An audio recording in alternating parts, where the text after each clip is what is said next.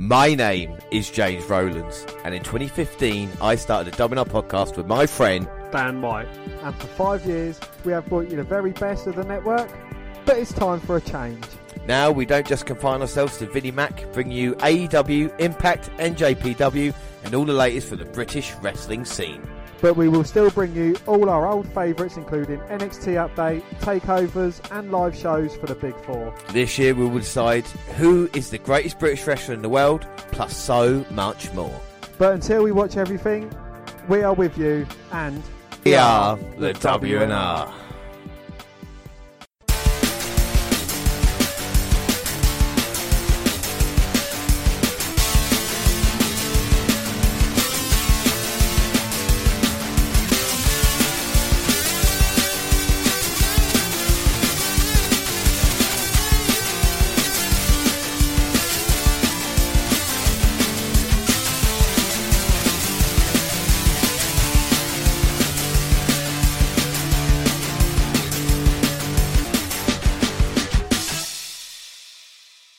Yes, hello, I am Rowlands, and as always, I'm joined by Dan White. And today it's the WNR260. It's the British Special / TLC 2019. Before we start, let's do the alternate intro. There's nothing more British than this song. And Dan has told me to sing it in the style a la Elton John. A la Elton John. And it seems to me you lived your life like a candle in the wind, never knowing who to cling to when the rain. And I would have liked to know you, but I was just a kid. Your candle burned out long before your legend ever did. Right, to me, that sounds like you doing an impression of Jack Black doing an impression of Elton John. Oh, yeah! Cock push-ups. But now, the intro. On this very special episode, we review the TLC event with, of course, but before we do that, we at the WNR are going to concentrate on British wrestling. Yeah, for the past 5 years, we've brought you the best from the network, but we always seem to ask ourselves, who will be the first ever British heavyweight champion?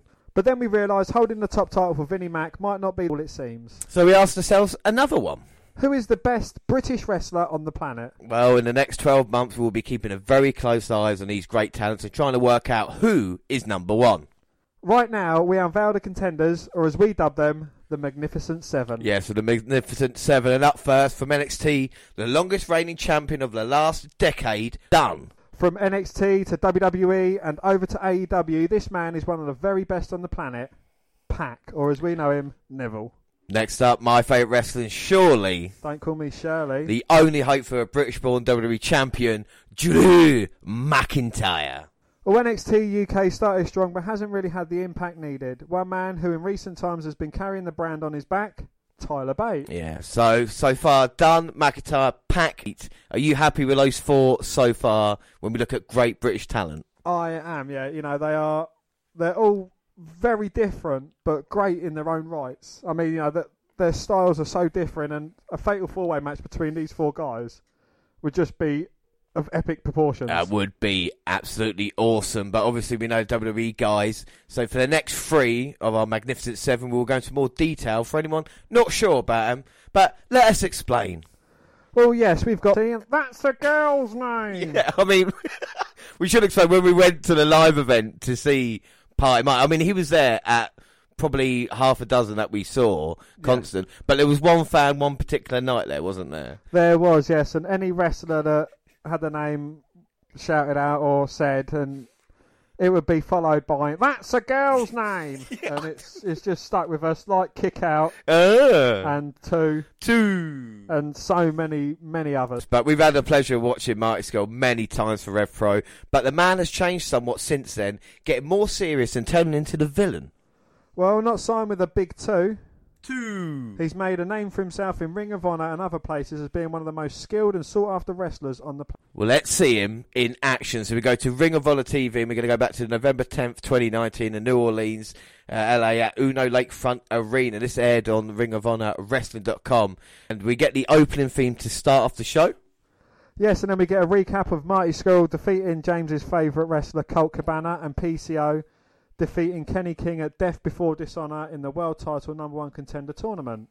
We get a recap of Dalton Castle defeating Mark Haskins and Jay Lethal defeating PJ Black at Death Before Dishonor Fallout in the same tournament. We get highlights of Mighty Skull defeating Jay Lethal in a tournament semi-final match at the show as well. And Lethal tapped to the chicken wing in 11 minutes 31. Highlights of PCO defeating Dalton Castle in the other semi-final match, also at GBH. A PCO Salt gave the Monster the win at 12:24. And then PCO and Skull entered separately for the tournament finals. Skull addressed PCO and said they knew an all-villain final was inevitable. He didn't want this to come between them, though. He suggested they not break the rules and let the best man win. PCO shook on it, then Skull cracked him across the side of the head with his umbrella. That's villainous. So it is a Ring of Honor World 6-Man Tag Team Champion, the villain, Mighty Skull, versus Ring of Honor World 6-Man Tag Team Champion, PCO, for the Ring of Honor World Championship #1 Contender Tournament Finals. That's a short name, isn't it? Big mouthful. But this is, of course, available to all the UK fans on your Skybox, of course, on the Fight Network, Showcase 192. And just for Mighty Skull, anybody's never seen him before, Dan, how would you explain to anybody, who's never seen this guy in action? I don't know. He's, in my opinion, I think he looks American. Yes. That's the catcher, you see. That's why he's on the 7. That's why he's on the British wrestler, yeah. But no, he looks like an American wrestler. I think he acts slightly like an American wrestler, but I don't know if that's hanging around with the Villain Club, because he was part of the Bullet Club as well, when Cody Rhodes and the Elite was about. So, it was... I was assuring fire for him to be joining, Cody and that at AEW very soon, but he seems to be kind of like saying, well, I'm not going to ride on the coat strings of them. I'm going to make my own name, which I think is great for Mighty Skull. Yeah, I think without a doubt, and what we've seen, you talk about the kind of style, it's definitely a technical style to bring, and like the Party Marty was kind of like this kind of guy who went out likeable, whereas this one's kind of definitely turned more into a villain, and kind of compare him to maybe like a Batman villain in that way of what he sees himself, and the kind of character definitely works for him. And it's very surprising that we haven't seen him in AEW or elsewhere, but he's in a Ring of Honor and he's just hit PCO with the umbrella, goes for the cover, but he managed to kick out. But Marty seems it as his opportunity to get off the barrel quickly. Kick to the head of PCO, and PCO looks like a monster, but he looks really old as well. He is really old. He used to be part of the Quebecers in the WWF back in the early 90s. So this is a guy who's had a kind of career renaissance, so to speak, and in the independent scene, Ring of Honor signed him. We've had a lot of negatives about Ring of Honor recently with the kind of way they treat talent and other things as well, but we're going to check out the action here and see if it's actually worthwhile. It's good that Ring of Honor is actually available as finally Mighty Skull gets taken down. PCO, he's got a Chris Jericho look about him, where he's like slightly old and slightly overweight. Yeah. Well, Mighty Skull's in fantastic condition as we come back from the break. PCO's on the top right. Looks like Skull's caught him. Flips him over. Nice slam. Goes for the cover, but still not enough to get the big man down. And we're going to see this with all the people on this list as well. Magnificent 7, you talk about British style. Definitely something about it to be said. Even with these 7 guys, even they're completely different from each other, you can still see the kind of... There's always a story to what they do as well. And absolutely, yeah. There's... they certainly are good workers, and they kind of go back to their roots as well at times, with the British style wrestling, but they've got so many variations of it because, British wrestling isn't just one style of wrestling, like what you'd think William Regal does. There's loads of different elements to it now. Well, this is the thing, we talk about joint manipulation as well, but even our Skull just stomping on the hands is going to cause PCO some discomfort. And even the start of the match with the umbrella, the villain's definitely a villain himself. Well, yeah, he went to get a low 5 from a fan and moved his hand out of the way and just flipped him the bird instead, which is, very villainous. Oh, without a doubt, and this is what Mighty Skull definitely brings. He's definitely got an attitude to back it up as well. And he had advantage in the early going. And now Mighty Skull smirking.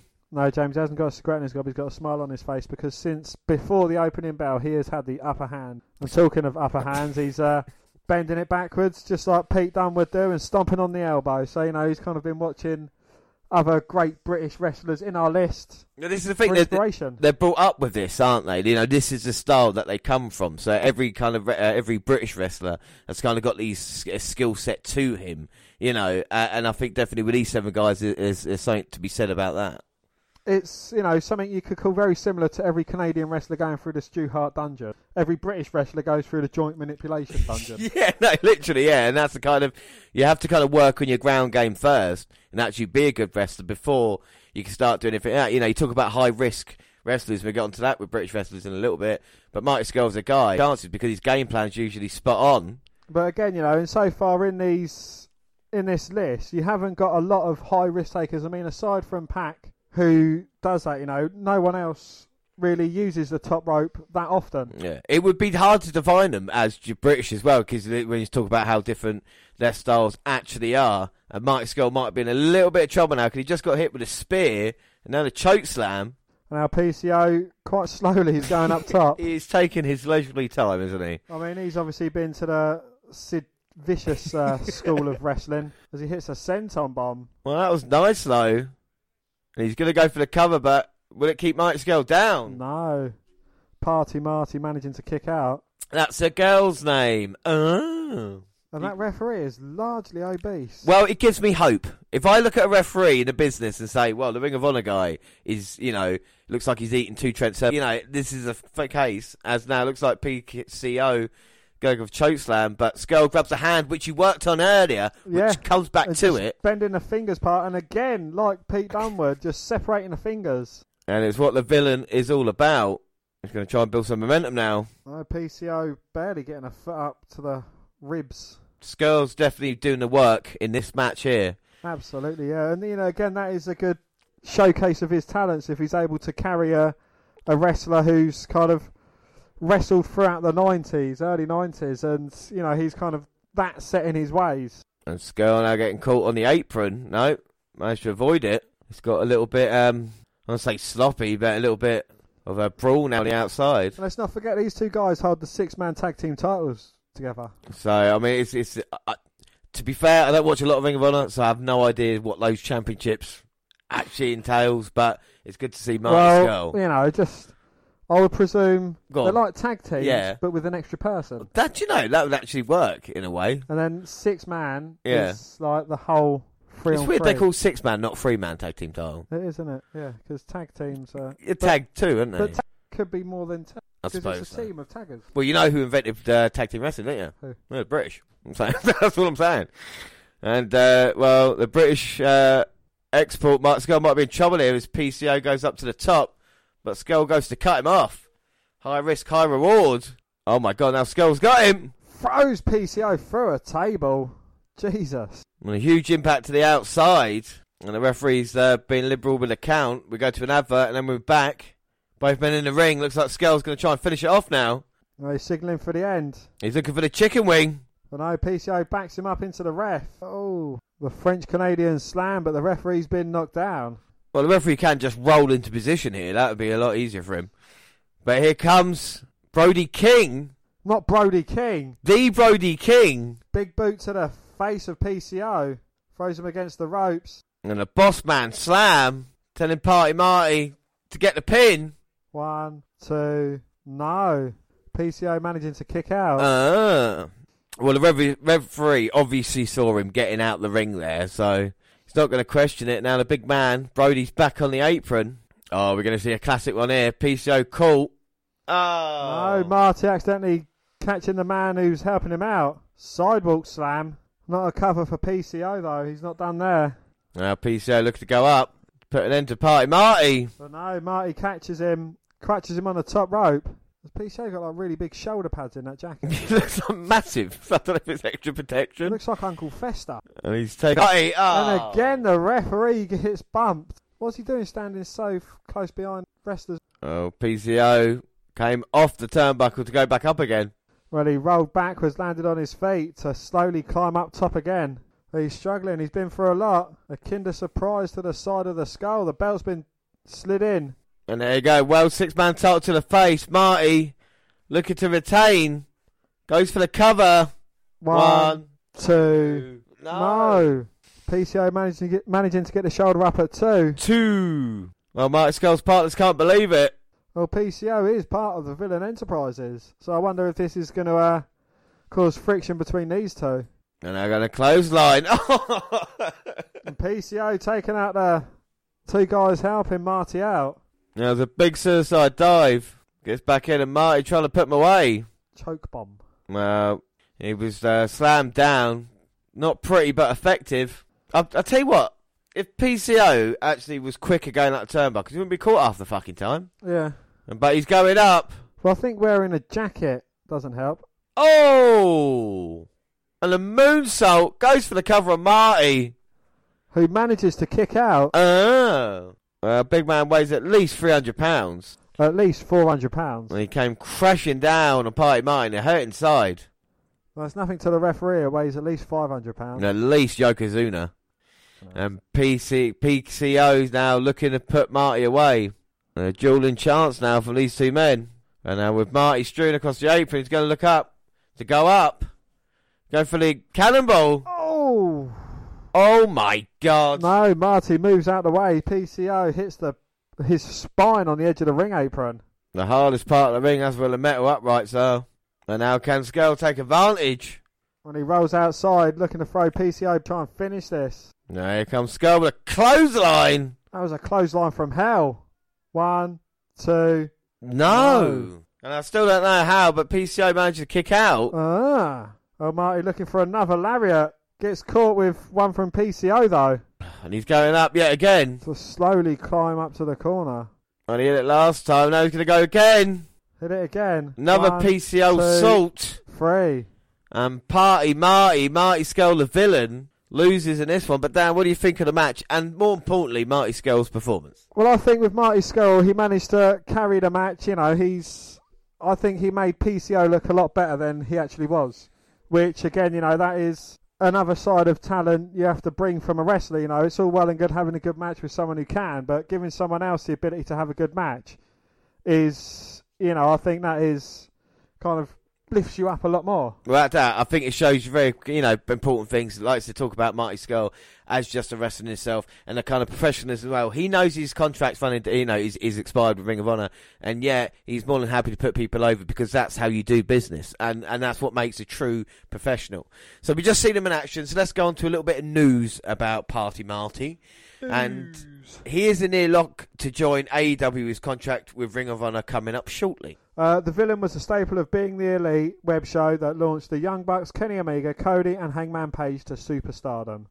But he has been handcuffed by his deal with Ring of Honor, unable to join his friends in All Elite Wrestling. And give AEW another star whom to build high-profile stories with. Well, Skull is a virtuoso performer who can be serious, dangerous and a joint manipulating badass or a comedic genius, turning either personality on and off depending on the scenario. And he will be a valuable asset to AEW if and when he makes the jump. However, Ring of Honor announced today that Skull will be appearing in the final battle on December 13th, 2019. He is set to team with Flip Gordon and will wrestle Bandito and Flamita. Well, at the very least, this means he's agreed to appear for the one more show after his contract runs out, and now we might know why he was never given the Ring of Honor title. Well, Joey Mercury says Marty Scurll didn't get a world title run because management were afraid he would leave. Yeah, I mean, former producer Joe Mercury released another set of messages between himself and GM Greg Gilland, where Mercury pushed for Villain Enterprises member Marty Scurll to win the world title at last April's joint NJPW event, G1 Supercard for Madison Square Garden, a match that was won by interest of fans. Well, Mercury's messages revealed that Gilland and management believed that Taven was a safer choice since they knew he would stay. Despite Scurll being the most popular talent, Gillian later admits they couldn't get Taven over and they made a mistake attempting to bring in Enzo and Big Cass for their shoot film. But at least they admitted it was a big mistake, you know. And finally, Mercury shares a message that star Flip Gordon questioned why Ring of Honor was on such large venues when ticket sales were so low. And yeah, it's a problem over in Ring of Honor, but it looks like Marty Scurll pretty soon will be out of there and somewhere else. Well, he does seem favourite to be joining All Elite, but you never know. You know, he might think, well, I've managed to make a big name for myself without being in the shadows of Cody. You know, I don't want to be having to be in the shadows because he will be in the background. Yeah, that's true. With Cody, you know, he'll be like a Dustin Reynolds over there. Yeah. But we will be looking at Marty Scurll and see what choices he makes in 2020 as well. But we move on to number 6 on our Magnificent 7 list. Yes, and that is Zack Sabre Jr. or ZSJ. And seen in his time as James's pick at the CWC, Zack Sabre Jr. decided against signing a WWE contract and went back to work for MJPW and Rev Pro. Yeah, we've seen this man in action, like I say, of the CWC. But I think he made a good decision because in February 2018, Sabre was announced one of the competitors in the New Japan Cup. He defeated Tetsuya Naito in the first round, Kota Ibushi in the second round, and Sanada in the semi-finals on the way to the final. And then on the 21st of March, he defeated Tanahashi in the final, becoming the second Gaijin, or non-Japanese wrestler, to win the tournament after Giant Bernard in 2006. Giant Bernard, of course, Albert. So when you think Zack Sabre Jr. and Albert have won the same trophy... That does sound quite funny, but is that when he came back to WWE as Tensai? Tensai, yeah, and then it just did not work for him, but, you know. Then sweet. But it worked for Zack Sabre Jr., who won the Super New Japan Cup.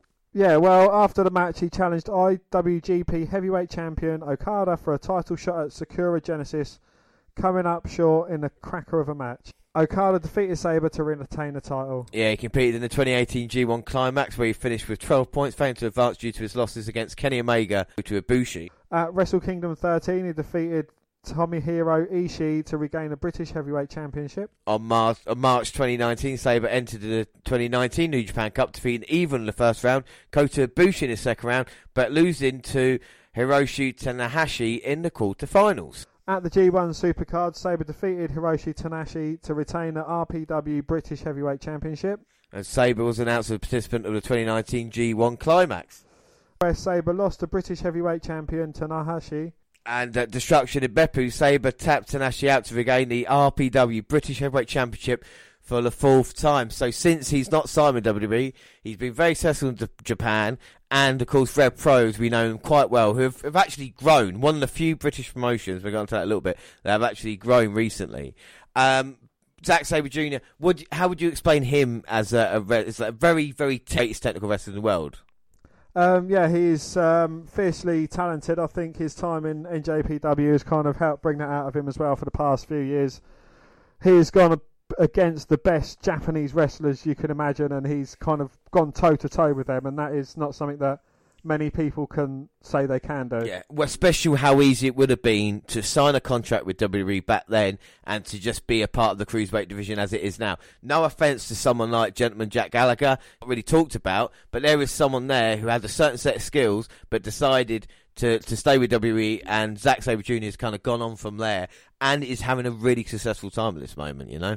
We'll move on to a bit of Zack Sabre Jr. news, and there's a classic WWF arcade wrestling game is getting a surprisingly official sequel.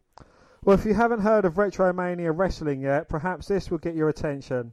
It is now officially the sequel to 1991 arcade game WWF WrestleFest. Well, let's back this up a little bit as licenses are involved, and Retromania Wrestling is not affiliated with the WWE. Still, WrestleFest remains an intellectual property owned by the famed fighting games events at Arc System Works, having acquired it from the original publishers Technos of Japan. And now they're licensed it to Retrosoft Studios, which started development of Retromania Wrestling last year, calling it a successor to the 91 Cabinet Classic. Well, now it is an actual sequel. Well, WWF WrestleFest had a lineup of 12 real-life WWF fighters. Retromania's rosters will have Nick Aldis, Tommy Dreamer, Johnny Retro, as in John Hennigan, who's Johnny Nitro, Johnny Mercury, no, that's Joe Mercury, Johnny Impact. Yeah, Johnny Mercury, yeah, Mojo Morrison, yeah, all of them. Yeah, all of them, but the same character. Zack Sabre Jr., that's who James's favourite, Colt Cabana, Austin Idol, the Blue Meanie, Stevie Richards, and Hollywood Nova, all of whom had run in ECW and WWE more than a decade ago. Retromania also features Road Warrior Hulk and Road Warrior Animal, the NWA tag team that moved to the WWF in the early 90s and were a boss stage adversary in the original game. Retrosoft is eyeballing an early 2020 launch for the Retromania Wrestling on PlayStation 4, Nintendo Switch, Xbox One and Windows PC. But he's not just in a game, he's featured in a new ad for PETA UK. Well, the advertisement powered by plants, and in an accompanying video he talks about making a decision to change his lifestyle in 2015. I just felt so much more energised, the 32-year-old wrestler says in the video. Just eating plants, whole foods, full of water, minerals, vitamins. You just feel good. Zach also explains that his ring jacket, shin guards and shoes are all vegan, and says it's because there's no reason to be wearing clothes that have come at the expense of tortured animals. Yes, James, so I suggest you take your calfskin gloves off and your mink coat. Yes. Well, it's weird because Tyler Bate is also a vegan as well, so there's two decisions that these two guys have made. But there is one man left on this list to back us out, and you could argue this guy, over the past 12 months to 2 years, has probably been one of the most consistent professional wrestlers on the planet, let alone British. Number 7, Dan? Well, James, his name makes me think of Ricochet, but his name is actually Willow. Well, go on. One of the most outspoken wrestlers. He's gotten into it with Rollins earlier in the year, but 2019 has been a great one for the aerial assassin. Yeah, without a shadow of a doubt, he participated in the 2019 edition of the Best of the Super Juniors, where he won his block with a record of 7-2, advancing to the final. On June the 5th, Ospreay defeated Shingo Takagi to win the tournament for the second time, earning an IWGP Junior Heavyweight Champion Dominion. The match between Ospreay and Shingo was awarded a fighting by some twat named Dave fucking Melthead of the Wrestling Observer newsletter, the highest rating for a wrestling match in 2019. Yeah, this does not featured Kenny Omega. Yeah, well, this was also the first match in which Takagi was pinned after his debut in NJPW. At Dominion, Ospreay defeated Dragon Lee and became the IWGP Junior Heavyweight Champion for the third time in his career, with this wrestling match being awarded another 5.5 stars by Meltzer and Alvarez, suggests that in his career where he's a serious contender for being the best wrestler in the world. After winning the title, Ospreay announced his intention to enter the G1 Climax 29 in his quest of bridging the gap between heavyweight and junior heavyweight wrestlers. Later that week, Ospreay was announced as a participant in the 2019 G1 Climax. Ospreay made his first IWGP Junior Heavyweight Championship title defence against Robbie Eagles at Southern Showdown in Melbourne. So he's been wrestling in Australia, he's in Japan, of course, he comes to Britain. He started the G1 Climax campaign in Dallas. Between the second and the third rounds, he suffered a legit injury that almost made him unable to participate further in the climax. But nevertheless, he managed to get cleared in a very short amount of time. He faced the leader of Chaos, Kazuki Okada, in the main event of Night 7 of the G1 Climax, yet lost in another well-received match. Well, we've got a bit of news on him as well. Over the last couple of years, UK native Will Ospreay has been spending much of his time wrestling in IPW, where he is currently the IWGP Junior Heavyweight Champion. Scattered within his schedule has been the occasional show in Australia and the UK, such as his match in April 2019 against Ray Fenix at Fight Club Pro, tag in Wolverhampton. According to twatty sources, however, this is set to change as the UK wrestling scene is reportedly struggling, with Ospreay set to increase his workload with Rev Pro. Yeah, he said that they gave him so much help when he started, he wants to help rebuild the UK wrestling scene. For the avoidance of doubt, here's what Meltzer penned. In connection with that, and with the UK scene being down across the board to where WWE even struggled to draw in Hull for TV tapings, Will Ospreay said he now wants to return. Ospreay had pretty much focused on New Japan and Australia in recent years and done less than that, except for New Japan and Europe, a few shows but not regularly working. He's now living full-time in Japan, something very few guys, pretty much Ospreay, Juice Robinson, and before that Dick Bayer had done. Actually, more women did, like Terry Power, Reggie Bennett, Medusa, Debbie Malenko in the 90s. Anyway, he's said he now wants to work for Rev Pro between New Japan tours, saying that Rev Pro gave him so much help when he started, and he wants to help rebuild the... Yeah, so we might see Will Ospreay in Britain a little bit more, but for a very special treat now. I mean, we talk about the kind of Magnificent 7 list that we've got. We're going to go on to that, and we just talk about the 7 that we got. And it's weird because of different promotions as well. So, of course, we've got Pete Dunne from NXT. We've got Pac from AEW. We've got Drew McIntyre, of course, WWE. Bate in NXT UK. Mighty Skull, Ring of Honor at this moment in time. Zack Sabre Jr., Rev Pro. And, of course, Will Ospreay in NJPW. And Rev Pro. And Rev Pro now will be moving across. And, of course, the following will be progressively 7 throughout the next year. Weird because Zack Sabre Jr. has been in the IWGP Tag Team Tournament as well that they have the tag team titles. And because we're going to get on to honourable mentions in a minute, and of course, you talk about kind of the legends that we had in the sport. The winner of the final stands was actually Juice Robinson and David Finlay. And anybody that doesn't know David Finlay is actually Fit Finlay's his son. So they've actually Hornswoggle, not actually Hornswoggle, but Dave Finlay, still quite a young guy at this moment in time. 26, 27. And maybe he'll be featured on a list that we do in another couple of years. He's in Japan. He's going to have a very big night at Wrestle Kingdom. And, of course, we're going to get to Wrestle Kingdom a little bit more because Will Ospreay will be in action there. And, of course, Zack Sabre Jr. as well. But another honourable mention, I think we've got to say, is Nick Aldis. Yeah, or you might know him as Magnus, the former British gladiator turned wrestler, has won the TNA/Impact Heavyweight title and is a 2-time NWA World Champ. So we'll be keeping, like I say, a very close eye. But if you look at that 7 now, who would you say would be best on that list of Magnificent 7? Who would be number 1 on your list? I don't want any other order, just number 1. Pete Dunne. I would say Pete Dunne as well at this moment in time. And I would also say Will Ospreay would be a good shout. So, thanks to the magic of YouTube, we have got a match that we're going to watch now for the very first time on the WNR podcast, a Will Ospreay match, and he will be going 1-1 against Pete Dunne, who at the time was the NXT UK champion. And this should be a real treat here on the podcast. Absolutely, yes, as he gives a wanker sign to members in the crowd and gives them the bird as well. And Pete Dunne getting in Will Ospreay's face. And the Bruiserweight will not be intimidated. This is from the TNT Summer Explosion Extreme Wrestling. So no one's ever seen Will Ospreay before.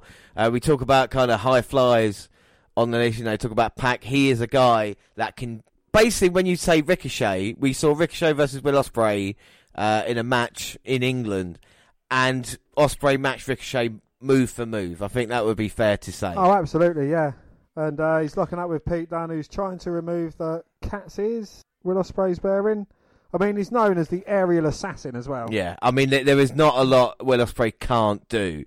And I think Ricochet would be probably a guy that you compare it to the most. And that's what's so different. Someone like Pete Dunne and Will Ospreay, 2 guys who are completely different. And at the moment, they've started off, and this is pure British wrestling. And Will Ospreay puts the cat's ears back on, grabs hold of the wrist, and now Dunne's going to try and find a way out of it. And just shoves him down, knocking his cat's ears off. Well, just easy by Dunne, and grabs the foot. They're not starting fast. They're working their way into this match, which is nice. You like a nice slow build. Because, if everything's always fast-paced, I think you miss stuff. But this, it's, just a showcase of the talent, trying to humiliate the other person and so on and so forth. And that's what Dunne is so good at, especially we look at his NXT UK title reign and what he did. And this is one of the few matches where, he was working when he wasn't on TV, and you call him the hardest working champion. And going to get someone like Will Ospreay, and the way he's just twisted him up now like a pretzel.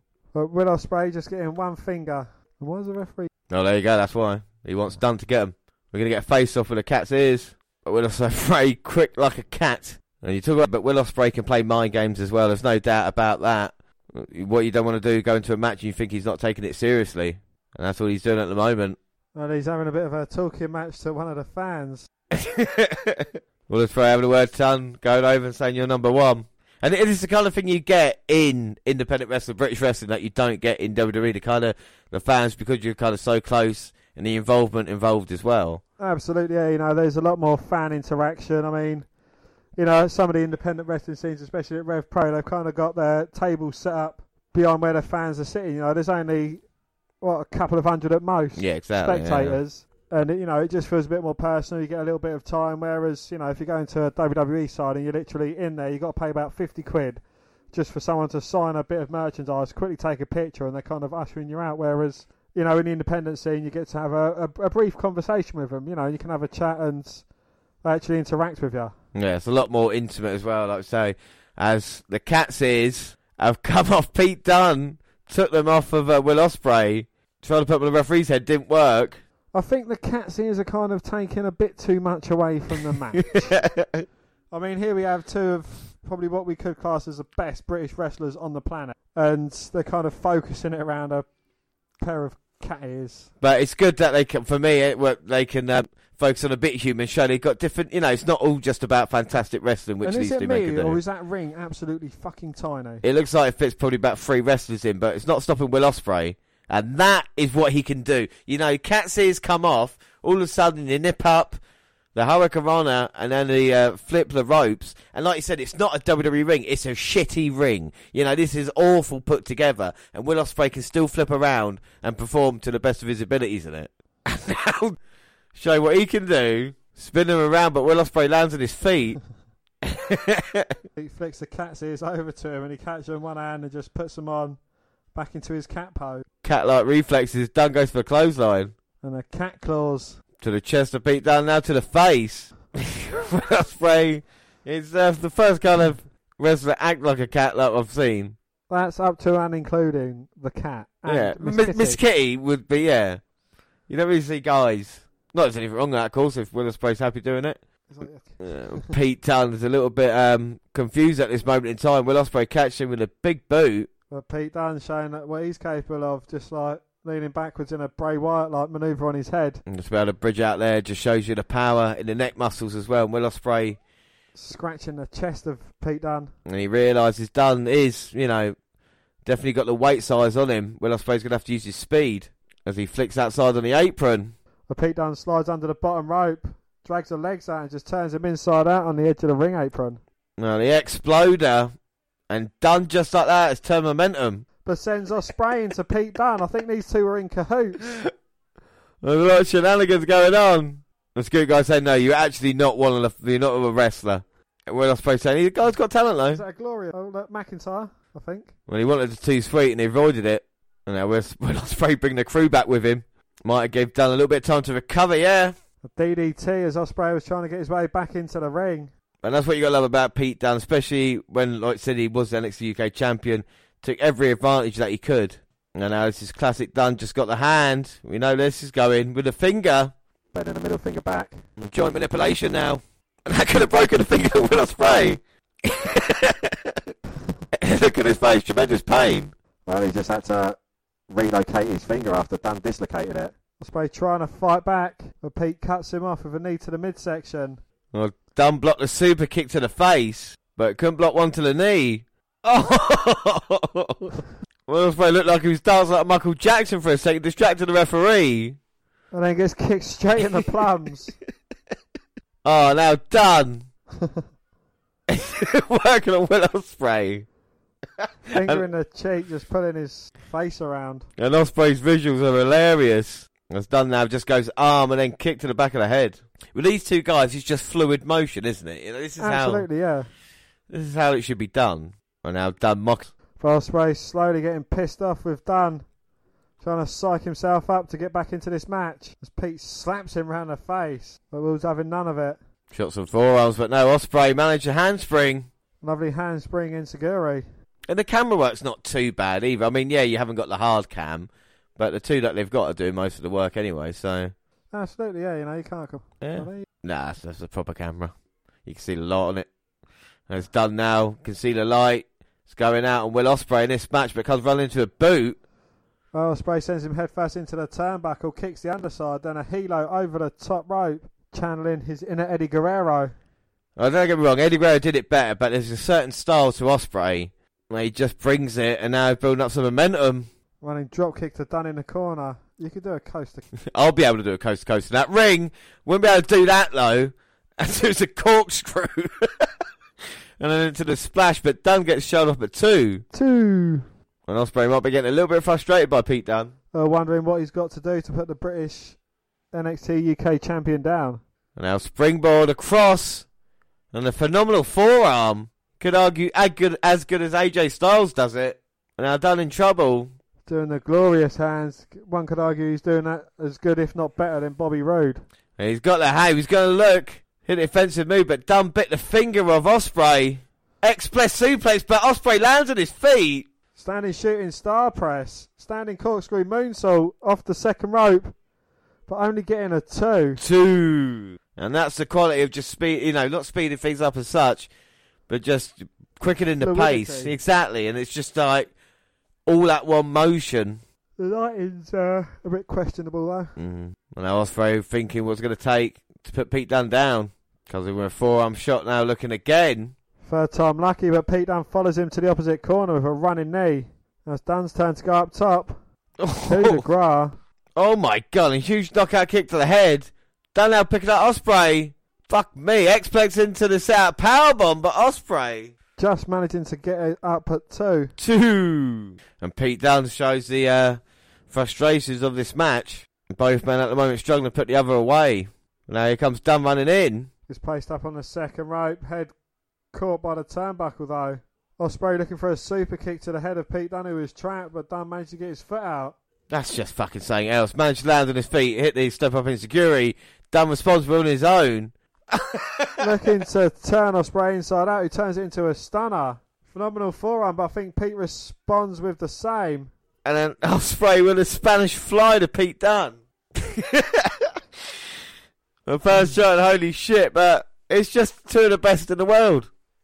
Absolutely, yeah, and that's not just British wrestlers either. I mean, wrestlers... Oh. I'd put these two guys, against anybody, you know. You talk about Daniel Bryan or AJ Styles or something like that. Yeah, okay, they've got a little bit more experience to him, but Dunn and Ospreay could be two guys who definitely fill that spot as we go on. Absolutely, they'll definitely be able to hold their own as well. And as you say, they're so young in their careers that they have still got a lot to learn. I mean, once they get to the same age where Bryan or AJ was at their peak, I think they'll be surpassing what they are at their peak. And I think that's something on the list. The guys are still so young as well. As Dunn now, look at the tombstone Ospreay, but he reverses it. And Ospreay sends him face first into the top turnbuckle, sets Dunn up in the corner. Head trap super kick. And now Ospreay might be going up. Well, there's only two men in the wrestling world who can hit 630 splash. One of them's Ricochet, the other man's going up top now. Well, Dunn managing to get up and cut Ospreay off. Huge palm strike, and Dunn just uses every weapon imaginable that he's got. And oh my god, this could be the end of Ospreay's career for the second. Maybe looking for a tiger or butterfly suplex. Ospreay holding on. Don't want to hit the ceiling, of course. There's quite low ceilings in this place. Oh my god. A reverse runner from the top. 1, 2, no. Dunn managing to kick out. Oh! Fucking hell. Well, Shining Wizard. Oh, went for the springboard stunner, got caught. Dunn turns it, bitter end. Wow. 1, 2, 3. Fucking hell. Is that not an advert? Go and watch this match on YouTube now. Pete Dunne v Will Ospreay. The shit these two guys, the closing sequence. Imagine that in a bigger set. They could do that at Wembley and have 80,000 fans. You know what I mean?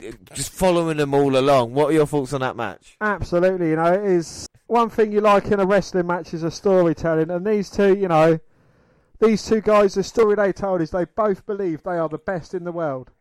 And that is kind of like the story going into this, and you know, each move is trying to one up the other. Yeah. And you know, those gradually building until we get to that end sequence. And you know, it's just phenomenal, a flawless match. And even Pete Dunne, you know, even though he was calling them wankers and giving them the bird, he pointed at Will Ospreay as he was walking off and gave him a clap as if to say, "Look, mate, fucking mad respect, an amazing talent." And that is also what brings out the best in them. Look, you know, he's clapping his opponent because he had a good match, and he's flipping the bird to the fans. I mean, you know, it is just amazing someone of their calibre can still do things like this. And, you know, we've seen Pete Dunne do it, and it's great to see as he pushes. And he just pushed the ref and called him a wanker. As, you know, we started off this match with the kind of cat's ears and stuff like that, then it turned into a really serious match. And it just shows you the talent. And, of course, we knew about Pete Dunne. And, of course, Will Ospreay now as well. And the rest of the Magnificent Seven. Like so, we'll be keeping a very close eye on them as the year continues. And another guy, really, we talk about, we look at list and honourable mentions. One that should have maybe done a little bit better is Wade Barrett or Stu Bennett. I've got some bad news. Cause really big position when he first joined WWE, wasn't he? Absolutely, yeah. You know, he was King Barrett for a while, Intercontinental Champion, done well, leader of the Nexus. I mean, you know, well, I think he went on to create the Core after that. He was, you know, kind of like the head of stable, so, you know, he should have done a lot more. I don't know if it was creative differences or what have you that kind of led to his departure from WWE. No, and it's weird for years now because Jim Cornette got fired from NWA. Stu Bennett has replaced him as the commentator now on that. We'll have a bit more NWA news a little bit later. Yeah, but he was also doing World of Sport as well. You know, he was kind of like the general manager. Yeah. And he was doing good at it as well, you know. So that's a major plus for NWA. Major plus. So, what about the state of British wrestling? Well, when WWE first announced their brand new NXT UK brand back in 2018, a flurry of think pieces emerged, predicting a typically gloomy British fashion, the imminent demise of British wrestling. And although rumours of BritWres demise have been greatly exaggerated a year removed from NXT UK's inception, the scene is decidedly looking worse for wear. Yeah, far from the cataclysmic extinction event some commentators predicted, the creep has instead been slow and insidious. The suspension of Progress in ICW was followed by the demise of Defiant and Pro Wrestling Chaos. Well, it would be disingenuous to pinpoint NXT UK as a factor.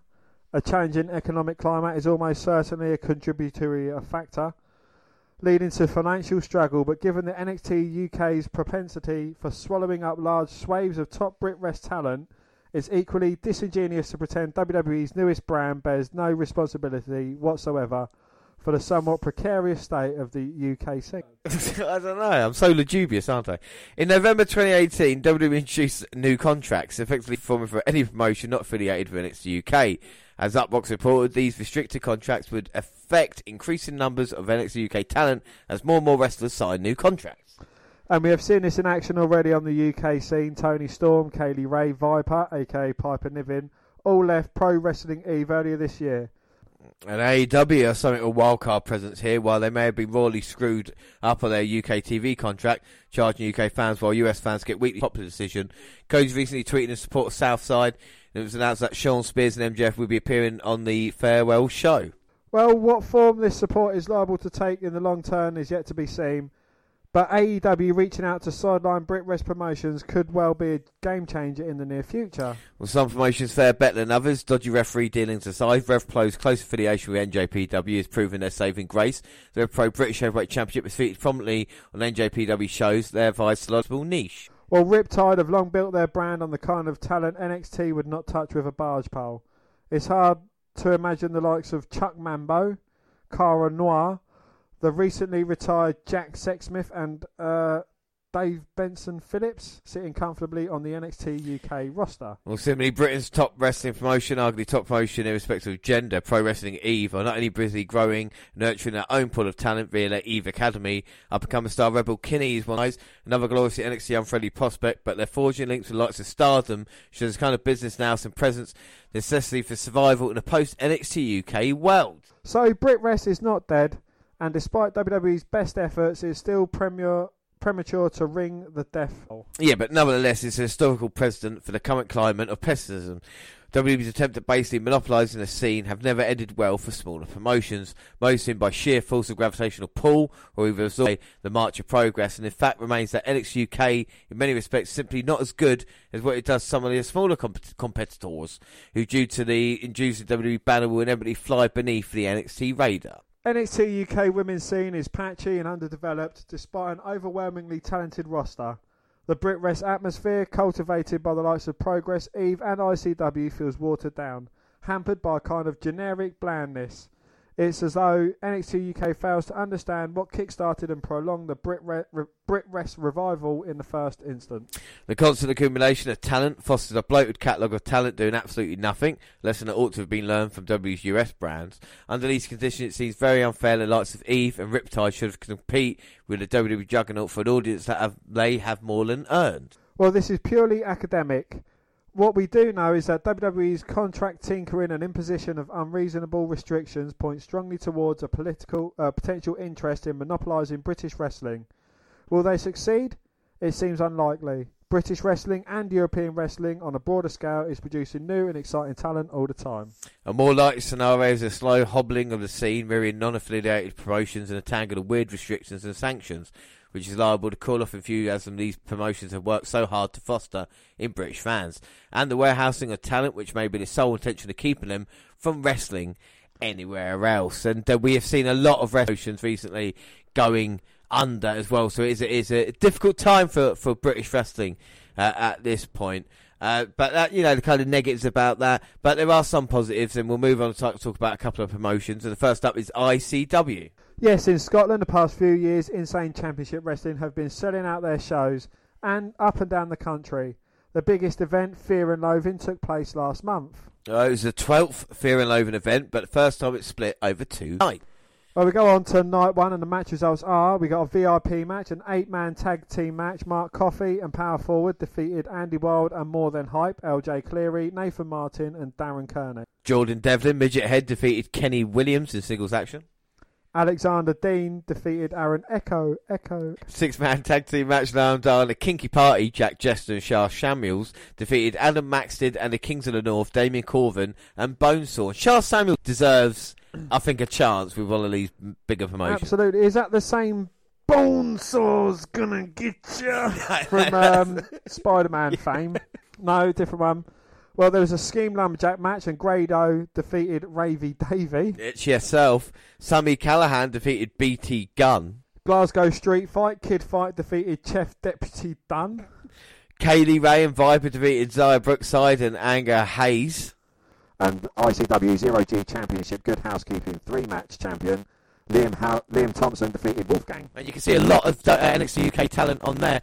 So night 2. A match results VIP match, Square Gore qualifier Rumble match, won by Luca Di Pazzi. The entrance calls Alexander Darwin McAllen, Daz Black, Jason Reed, Kyle Chaos, Levi Justice, Lucha DS, Ross Hauser, Zero, the Sam Barber. Yes, we had another one contenders match. The Fight Night Network, Krieger and Lou King Sharp defeated The Nine, Dickie Divers and Jack Morris. Dickie Divers. ICW Women's World Championship match, Alvy defeated champion Casey with the Wee Man, and of course that was a title change. And a 2 out of 3 falls match, Andy Wilde with 2 defeated Mark Coffey to 1. The Power Forward members are revealed to be Craig Anthony, Grant McGyver. Not the Grant McIver. The Grant McIver. We had an ICW Tag Team Championship Kings of Insanity match. The Purge, who are Stevie James and Crowbar, spelt with a K, defeated Champions, the Kings of Catch, Aspen Faith and Lewis Garvin. It was a title change there as well. ICW owner Mark Dallas and Jack Jester gave a tribute to Adrian Lionheart McCallum before they ended up crowd surfing. And a 3-way match, Noam Dar defeated Kieran Kelly. Kez Evans defeated Aya Dragunov. And Easton Reese defeated Scotty Davis. ICW World Heavyweight Championship match, champion Stevie Boy defeated Joe Coffey. So, I mean, there's still a lot going on in Scotland. And talk about PCW now, Preston City Wrestling. It's on Sky. We actually got it on in the background at this moment in time. For some reason, I'm signed up to the emails, and they keep offering us free tickets. But the problem is, it's in Preston there. But they had a couple of big shows in December. December 6th, the Friday night shows at Blackpool Tower Circus. The show features international stars with Speedball Mike Bailey, Cody Hall, who is the son of W Hall of Famer Scott Hall. I like how they had to explain that. And MOA from DDT in Japan. Well, December the 7th, the huge Saturday night show. It is all on the line. The show features Stephen Fludder versus Sheik El Sham for control of PCW. We're told to expect some huge surprises on this show. If rumours are true, then the ticket buyers are in for a treat, even if you was offered the tickets for free. But as we can see with the audience, Dan, there must be at least dozens of people here. At least 26 people there. Yeah. I mean, what do you think? It's obviously like the circus thing at the Blackpool Tower. I mean, it's quite a cool little setting if done right. It is. I like the outside of the ring area, and, you know, again, the ring looks about the size of a... Yeah, it's not that big. But we had 2 guys wrestling earlier, doing pat cake in the ring as well. So, I mean, that is good. And like I said, there's a lot of stuff. Talk about Rev Pro as well. All right, yes, Revolution Pro Wrestling this Sunday, York Hall, Bethnal Green, London. 8 huge matches announced for that. Yeah, I think the match that takes my eyes there is Pac in action there versus Michael Oku, and I think that should be a great match. Like we talk about, Pac is on our 7 list, and that is York Hall in London, and that is, as we go about, a great event as well. So now, last one, we'll move on to IPW, and we talk about, with a bit of sadness, I suppose, but we are off, Dan. It's good news. Yes, well, we are off to Maidstone for IPW Undisputed 3. Unfortunately, it is their last event. And that just shows you what is really happening to the British wrestling scene. But we are still super pumped to go, and I just hope Joey Ryan is not an arsehole. Like Colt Cabana was. And if he is, it will break my fucking... It's more Ricochet and Drew McIntyre than Colt Cabana. Even meeting Marty Scurll as well. You know, Marty Scurll's a cool dude. Of my brother with him. Mm-hmm. And, yeah, you know, that was all cool. The only person that we have actually met who wasn't cool and was an arsehole, and in the words of CM Punk, hi Colt Cabana. Yeah, exactly. So, but what about the previous 2 Undisputed events? Because we talked about this is Undisputed 3. What about the previous 2 events that took place? Well, Dan. Well. It was the IPW UK, the Big Bang Undisputed, and it was on the 17th of December 2017. An International Pro Wrestling United Kingdom. It was in Rochester, Kent, at the Casino Rooms. There was a Z-Force title match. Cara Noir defeats Kip Sabian, who was the champion, so there was a title change there. We had Dave Master defeating Big Grizzly. We had an All-England title match, Adam Maxted defeating Scott Starr. We had the UK World title match, Mark Haskin defeats Luke Phoenix to become the champ. We had a Monsters Ball match, Jimmy Havoc defeats Abyss of TNA fame. We had the IPW UK Women's title match. Zaya Brookfire defeated Livy Grace for the own at the Moat Hall. And then to start us off, we had the UK World title match. Kip Sabian defeats Chris Ridgway. We had a tag team match. Lil Move defeat M&M. That's Connor Mills and Maverick Mayhew. Not M&M as in Mercury, Melina and Nitro. You would be disappointed if you thought you were going to see them. Mark Haskin defeated Timothy Thatcher. We had a no disqualification match. Rob Sharp defeats Jack Sexsmith. NWA World title heavyweight match. Nick Aldis defeating Jimmy Havoc. We had an IPW UK tag team title match. The Anti-Fun Police, Chief Deputy Dunn and Los Federales Santos Jr. defeated the SCTO. We had the IPU UK women's title match. Sierra Loxton defeating Bobby Tyler, and that was a title change. And we had the IPW UK World title match. Mark Haskin defeated Kip Sabian, who was the former champion, so there was another title change there. Yeah, and what we do know about this event, the IPW World title will be on the line for the final time. It will be decided, and of course Joey Ryan will be in action as well, and Jordan Devlin. So it should be, hoping, quite an interesting event. What are your hopes for it? Just because, you know, we're not that far away from it. I just hope it's really enjoyable. I hope there's a good bit of crowd interaction, as you would get for like them kind of shows. I hope there's a nice little surprise in there as well, something that we didn't expect, something that we didn't see coming. You know, I know, like, you know, if they've got a big name going there, that they're going to put it down just to draw people in there. But, you know, I hope we get a nice surprise, and it's a good farewell for the company as well. Well, what is hopefully as well we're going to try and do is a lot more British wrestling in the upcoming year. So we're not going to go to WWE at the O2 this year. We're going to try and go to a couple of more events locally. It's a shame that, of course, IPW are going out of business. But we want to kind of shine a light as well for anybody like the American community. We know we've got a big American audience. We'd like to thank everybody across the world who listens to us. We're going to try and, you know, people know about British wrestling, maybe little bits they don't. And, of course, you've got the kind of World of Sport days with Big Daddy and stuff like that. But with the new things. And coming in 2020... there's going to be a couple of very special superstar profiles that we're going to do. Absolutely, yes. One of them, he is a man's man, James. Yes, he's a man.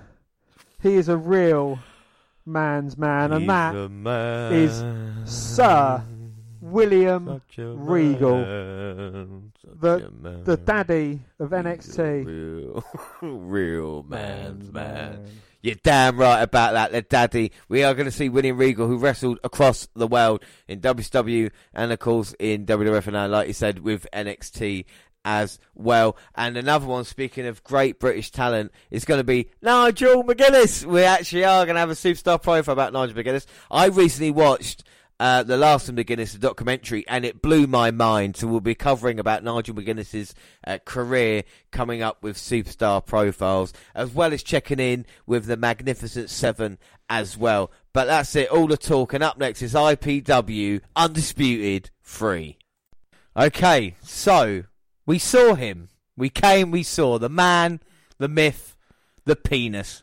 But how did it go? And was he an arsehole is the main things, and we'll be answering all that. Indeed, yes. We've met a few wrestlers. Ricochet, Drew McIntyre, Colt Ultimo Dragon at one point or another as well. Marty Skrull, and we've Rich Swann, the Young Bucks that we've seen as well. We've seen plenty of wrestling. We've not been to a British wrestling event in a very long time, but we got the tickets, front row, and it was for IPW Undisputed 3, and it was in Maidstone, so a little bit of travel for us, but it wasn't too bad. No, it was the final ever IPW event as well, which was it was quite a sombre moment for the announcers, the referees, and everyone involved, because in there since day one, the announcer said, and what was that, 18 years? 18 years, yeah, the Paul Potts looking motherfucker said he'd been there that long. But like we say, we'll run through it. So first up, we got there. The journey was fine, and the kind of where it's setting was, it is a leisure centre, aka swimming pool. But the arena itself is kind of bigger than the Rev Pro ones that we've seen in the past, isn't it, Absolutely, yeah, I would completely agree with that. There was a lot more seats available for fans. Yeah, I quite liked the bleachers, and of course all the pictures and videos that we talk about are available and are already available on Twitter, Instagram, Facebook, and of course YouTube, all the WNR podcasts, so you can see what we're talking about. And like I said, I like the bleachers there. I mean, first up, before we even got in there, we had to queue because we had VIP seating. Now, what were your thoughts on the VIP waiting for it in the meet and greet? Well, there was a lot more VIP than just normal Ps. I got a bit disgruntled because a slightly heavier set fellow was kind of waiting around, and we overheard him saying about how, oh well, they're going to call us in first, and he'd arrived there probably about 10-15 minutes after us. And I was kind of a bit disgruntled, but I wasn't going to let him get me down. We managed to get in, and we queued up to a little corner room where the VIP meet and greet was after, I think it was about a 15-20 minute delay. It was a little bit of a delay, wasn't it? Which was a little bit annoying. But like I said, and the only problem was this other guy was people getting caught in his gravitational pull as well. But like I said, you managed to get in, got into this little room. And, I mean, I was always talking to you about the kind of scale of it, because, like, with WWE, people pay hundreds of dollars to go see them. And, yeah, it is basically the same as someone sitting behind a table. And it doesn't feel as personal as it should do, in a way. And, of course, there was we saw a lot of people there. Of course, the two Robs were there, Rob Sharp and Rob Lynch. And, of course, Joey Ryan. But there was also a referee there. And he was quite nice, because I wore the WNR podcast T-shirt. And he was saying, "What the WNR podcast? Like, what's that?" And we kind of had to explain to him what it is, because we've not really done that in a while, have we? Yeah, and we also mentioned about Big Vinnie Mac trying to shut us down and try and take out the smaller competition, which possibly may or may not be the reason why IPW are going out of business due to being kind of crushed by the corporate industry that is NXT UK. But the guy seemed very interesting. We didn't know he was a referee until we actually saw him in the ring, and he asked where the podcast is available. And of course, like we said, across SoundCloud, Stitcher Radio, Spreaker Radio, the WNR podcast, where we are there, and I've been doing it a little while. And like I said, we're changing and trying to focus more on independence. And Joey Ryan was there, and I met him, and I said, "Oh, it's a pleasure meeting you. It's great, like you're bringing kind of fun back into professional wrestling." And he's like, "Yeah, no problem." I said, "Can I shake your hand?" He said, "Yeah, fine." And I thought that was basically, I thought that was going to be the chance to meet the guys.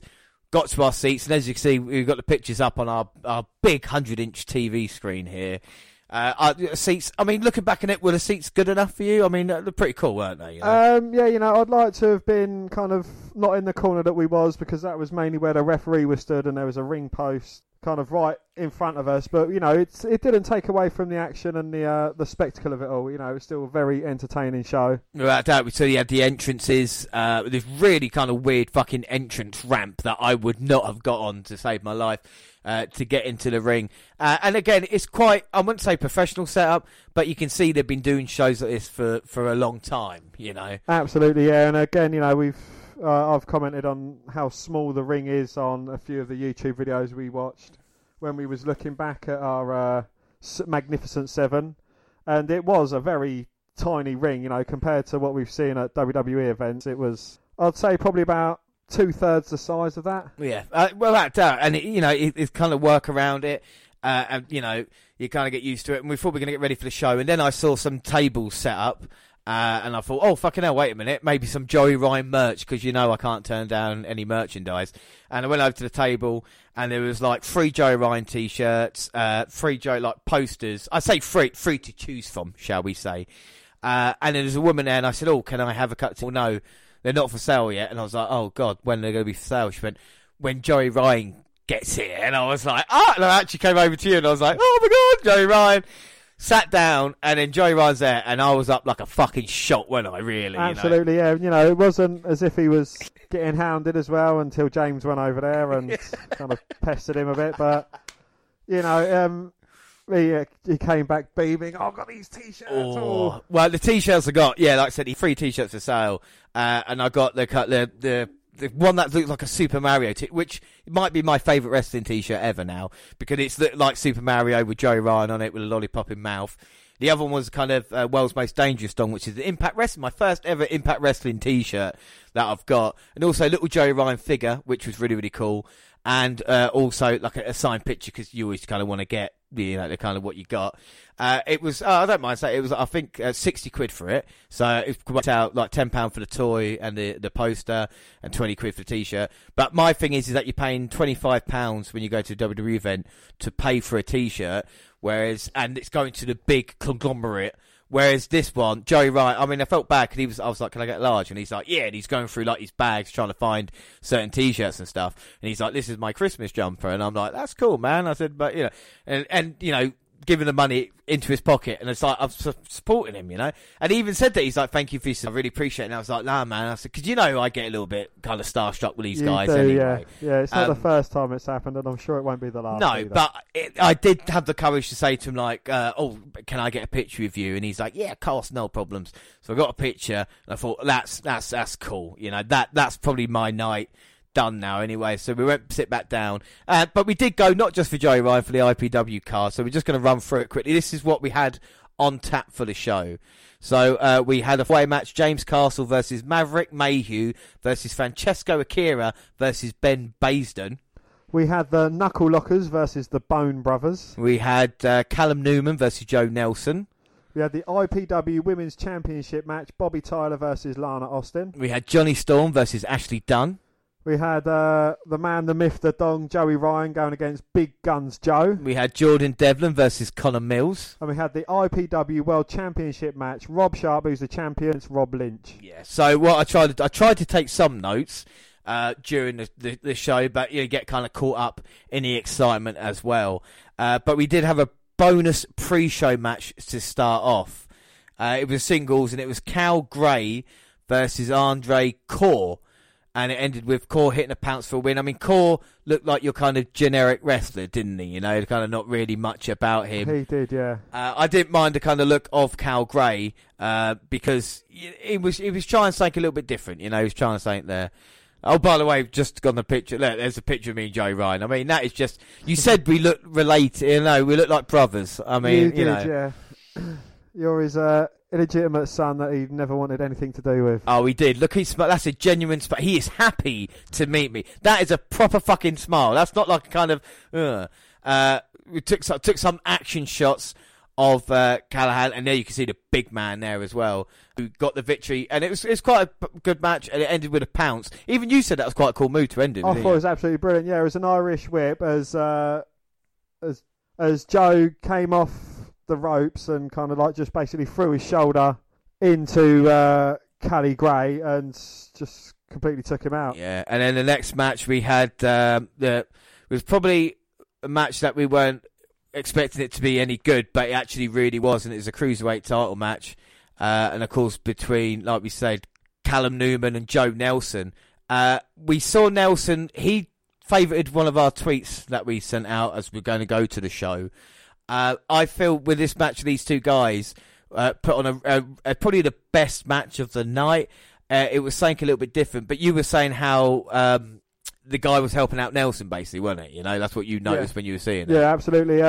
Nelson was, 19 years old? Very, very young, yeah. Very young. They had a very brutal exchange of chops during the match. You could see, you could read their palm print off the hand. It was something that would kind of make Walter proud. Yes. And there was a few comments from the crowd saying he's just a boy. Yeah, I mean, he got fucked up, and we saw that Newman was kind of bringing the best out of him. But I mean, in that match, we saw like reverse hurricane runners and shooting star presses, and I think people get used to those type of moves because we see them so often now. But it does take a certain amount of ability to be able to hit these moves correctly. And it was a great match between the two. Nelson came up short in the end, but still kind of really, really enjoyable. Absolutely, yeah, brilliant match. Again, Newman, especially, I think they've both got a really good kind of potential about them, which, in a 4 or 5 years' time, you might hear either of them. This is the exciting thing, when we saw these guys back in the day, we weren't sure how much their success. Someone like Apollo Crews, who was there at one of the Sittingbourne shows, who went on to kind of have big success. Our next match was a fatal 4-way match. It was James Castle, Maverick Mayhew, Francesco Akira, and Ben Baisden. Now, Ben Baisden came out as the heel. We knew that because he was giving everybody the finger as he came out. Yes, and his entrance theme kind of had a couple of swear words in it as he was coming down a ramp. He was known from the place up the hill in Chatham. That got a huge boo, which was good. I was impressed with Castle because he had a big mohawk and he probably looked the most, I don't want to say professional wrestler out of the lot, but you know what I mean? Yeah, Mayhew gave us a high five as he was coming round the ring, high-fiving everyone, so we was like, right, he's our favourite to win it. We want him to win. We're going to back this fella here, and...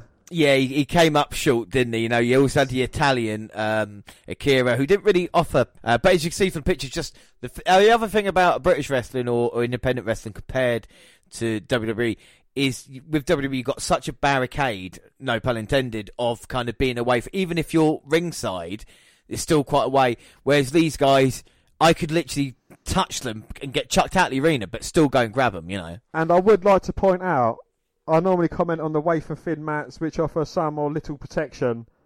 This was just basically a basketball court. Yeah. There was no weight to be seen. And, if these guys and there was a few bumps going over the top rope, they wouldn't have any protection. Got the victory with a kind of sleeper there. Kind of the guys waiting outside and then it happened. And then I was really surprised because then Big Guns Joe came out and I thought, hang on a minute, isn't he going against Joey Ryan? And then suddenly Pina Colada hit on the system, which is probably one of the greatest of all time. And we saw Mr. Joey Ryan. And, I'm not going to say that he was posing for us, but as you can see from the pictures that we took, he was posing for us. It's as simple as that. And Joey came out, and there is one particular shot, and you can see because he's doing the kind of poses on the ropes, and there's one, and of course he's doing the baby oil and stuff like this. And there's one shot, it's a baby oil. You can see the drip of baby oil going down. And James, I've never ever said this, but you turned and said to me, James, I wish I was that drip of baby oil. Honest to goodness, like that drip of baby oil when he was doing legs and everything like that. And there's, like I say, a couple of shots where he's just basically looking right at us. And some of the stills from the pictures as well. Because it was a basic story told. Joey Ryan wanted him to touch his penis. Yes, as he would. We saw the odds. It was kind of, he was kind of, on offense for the majority of the match.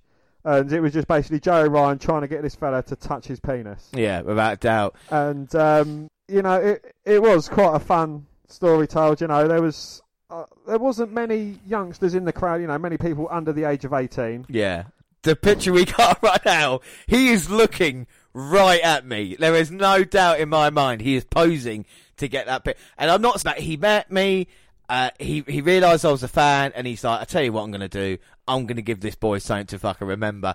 And he did. I mean, I haven't had this much fun watching a wrestling match in God knows how long. Honest to goodness, it was just so much kind of like fun, and fun in wrestling is kind of difficult and there's an argument that you can talk about, but I just really, really enjoyed it. He tried a booplex, of course, which was unsuccessful, but then, of course, the penis grab, which we were waiting for. We knew it was going to come, but we were cheering as loud as we possibly could, Absolutely, yeah. We saw an attempt at an atomic drop, yeah. Which Big Guns Joe was very unsuccessful with because, as you know, his dong will hurt your leg if it touches it. I mean, I don't want to say I shot my load and peaked too soon at that moment, but I peaked too soon at Joey Ryan. We were questioning why he would come out in the first half as opposed to the second half, It seemed a bit weird that would happen. What were your thoughts? Why do you think he came out first instead of second? Honestly, I don't know. It's like to kind of warm up the crowd. I don't know, like kind of, give everyone a huge treat because, it's wrestling would peak at that point. Yeah, well, it did. And, after that point, it was very difficult to try and get back on track. I tried to take a couple of more notes afterwards, but slowly lost track. Awesome. It was a pleasure to watch that man work. I know people have got a problem with it, but like I said, I haven't been entertained as much here as I've been probably ever in watching wrestling, just because it was in that. And no offense to you, Dan, but I literally forgot you were next to me at one point as well, because it was just me watching Joey Ryan, and that's what it was. You know what I mean? That's what I wanted. And that's coming from like someone who's seen a tag match with Cedric Alexander and Ricochet versus the Young Bucks. Yes, yeah, I know. I mean, four ultimate talents, at the top of their games in their respective promotions, and yet, just a man who wants people to touch his penis. Oh, it was the best thing I've ever seen. Then we had Jordan Devlin coming out, and he was, of course, in action versus Connor Mills. Connor Mills, a very young guy, I would say. A little bit of a potential there. Jordan Devlin, to his credit, I mean, you're not in WWE if you're not in shape. And this man was in physical condition, basically, Jordan Devlin. He looked like a professional wrestler, Absolutely, yes. And I can confirm, because we have walked past him at the O2 Arena, but we can confirm his head is actually 3 times the size of a normal. At least 8 times the size. Devlin is. We've got a picture of his entrance as he came out. Kind of being serious and all that lot. But I mean, I think that's my favourite picture. The picture of Jordan Devlin's hand getting raised in victory as Mills, who I think had actually suffered a little bit of an injury because the referee was checking him very closely and got him some water. Well, yeah, he said the ref came as he was like draped on the ring, kind of towards where the entrance way is, and the ref's like, "You're right," and he's like, "I need some water." So he got one of the runners to go and get him some water, and managed to make his way up the aisle. I think with Devlin, he's kind of like where he's in, the top promotion, and he's we have seen him wrestle the likes of Finn Balor and such. I think in the WWE they want to make it look more realistic and they want to hit harder, whereas these guys, they're kind of where they're in smaller promotions, the chest slaps, they're going in properly, but I think with the rest of Jordan Devlin, he didn't hold back. Yeah. I think most definitely, and I think we saw that in this match. And then they went to intermission, or as the English call it, a break. And basically then they're ringing out and said, now's your chance to have a picture with Joey Ryan and Jordan Devlin in ring for just £10. And I thought, fucking hell, wait a minute. I asked Joey Ryan earlier and he said, yeah, no problems taking a picture. He could have said to me, wait a minute, you can get your chance at a picture later on, but didn't do that. And not only didn't he fucking do that, Dan, right? When I tweeted the picture, the motherfucker liked it. And that wasn't the only tweet he liked. So, you know what I mean? He liked 2 or 3, I think it was 3 in the end, of pictures with Joey Ryan. That's how you keep a support base. The people who go to see him and invest in him will now, people like me will go, wait a minute, I met him, he was a nice guy, he posed for me, basically, and then, all this kind of stuff. I would go again in a heartbeat to go see Joey Ryan if he was around the kind of southeast area or anything else like that. I think it's, definitely worthwhile. But we were a bit surprised that Devlin and Joey Ryan had happened in the first half, they're probably like where they're the big shots in the promotion, they're kind of like, right, we're going to get all their focus over and done with, so then we can kind of go back to the IPW stuff, the women's title match, the men's title match, and so on and so forth. So, he's trying to concentrate on IPW last night, so to speak. I don't think the crowd was as loud. I think we were louder for Colt Cabana, or the crowd was, than there was Joey Ryan, and I think that's a little bit unfair on Joey Ryan because of how gosh darn entertaining he was. To see children in the front row, though, chanting "touch his dick" to Joey Ryan is probably one of the funniest things that I've seen in this PG era gone crazy. And then the first match after the intermission was the Wonder Kid Johnny Ashley Dunn, and Ashley Dunn picked up the victory with a with a rolling strike to Johnny Storm. I had seen Johnny Storm because he was standing next to Joey Ryan, and I didn't even realise who he was until we actually saw him in action. And then we had the next match, and it was an opposing pair of lads. It was a Knuckle Lockers, and they had won their match. So that we weren't sure who... They beat the Bone Brothers. Yeah, we have a go at independent wrestling. Knuckle Lockers versus Bone Brothers is pretty kind of generic, isn't it? But wasn't a bad match as it was in that way. And then we had of course, the women's title match that was there. And that was Bobby Tyler versus Lana Austin. And these two women are the two probably best women on a kind of independent scene at this moment in time. We were very lucky to see these two women in action. It was a very hard-hitting match between each of them. Both of them gave absolutely everything that they got, and Bobby Tyler won and is the last ever IPW Women's Champion. But at this point, I'm still trying to get over Joey Ryan. There was one point where the curtain moved. I can see Joey Ryan getting ready backstage, and I thought, I'm going to take a picture, and then the curtain swiped again. And I'm like, oh, you motherfuckers. And then the main event for the IPW heavyweight title, and of course it was the match that everybody had been waiting to see. And it was Rob Sharp versus Rob Lynch. And very, very hard hitting. Both of these guys cared a lot about the company. You can see it in their eyes, and what a massive fight it turned out to be. It was kind of just brawling everywhere, weren't they? There was a few high spots. What was most surprising was the heel turn right at the end, where we weren't expecting it. But of course, Rob won and is the very last IPW World Champion. Yes, and it was a very good way and a shocking way to end the show as well. It was because a lot of these guys, they was. Like at the end of their matches, they were shaking hands, they were showing respect towards the other guys. They was thanking all the crowds that had come out, and to have that heel turn at the end of it as well. It was like, oh fucking hell. Yeah, you wouldn't expect that. You thought they was just going to shake hands, raise each other's hands, and kind of show a lot of respect to the crowd. Yeah, it was very surprising how it all went down. But all in all, the show itself, I think the first half was better than second half. But I still kind of really enjoyed it. What were your thoughts on the entire event? Yeah, absolutely. It was one of the better Christmas presents you've got me, James. I'm not going to lie. It was, birthday present. Technically it was a birthday. It was a birthday present, yeah. Thoroughly enjoyed myself. It's a lot better than going to a WWE event because you're herded in like sheep and you're sat about 5 miles away from the ring. You don't get any interaction with it, and with the smaller crowds for the independent wrestling, it was it felt like a lot more personal, like it was custom to us as opposed to just getting lost in a huge crowd of people. Yeah, intimate setting.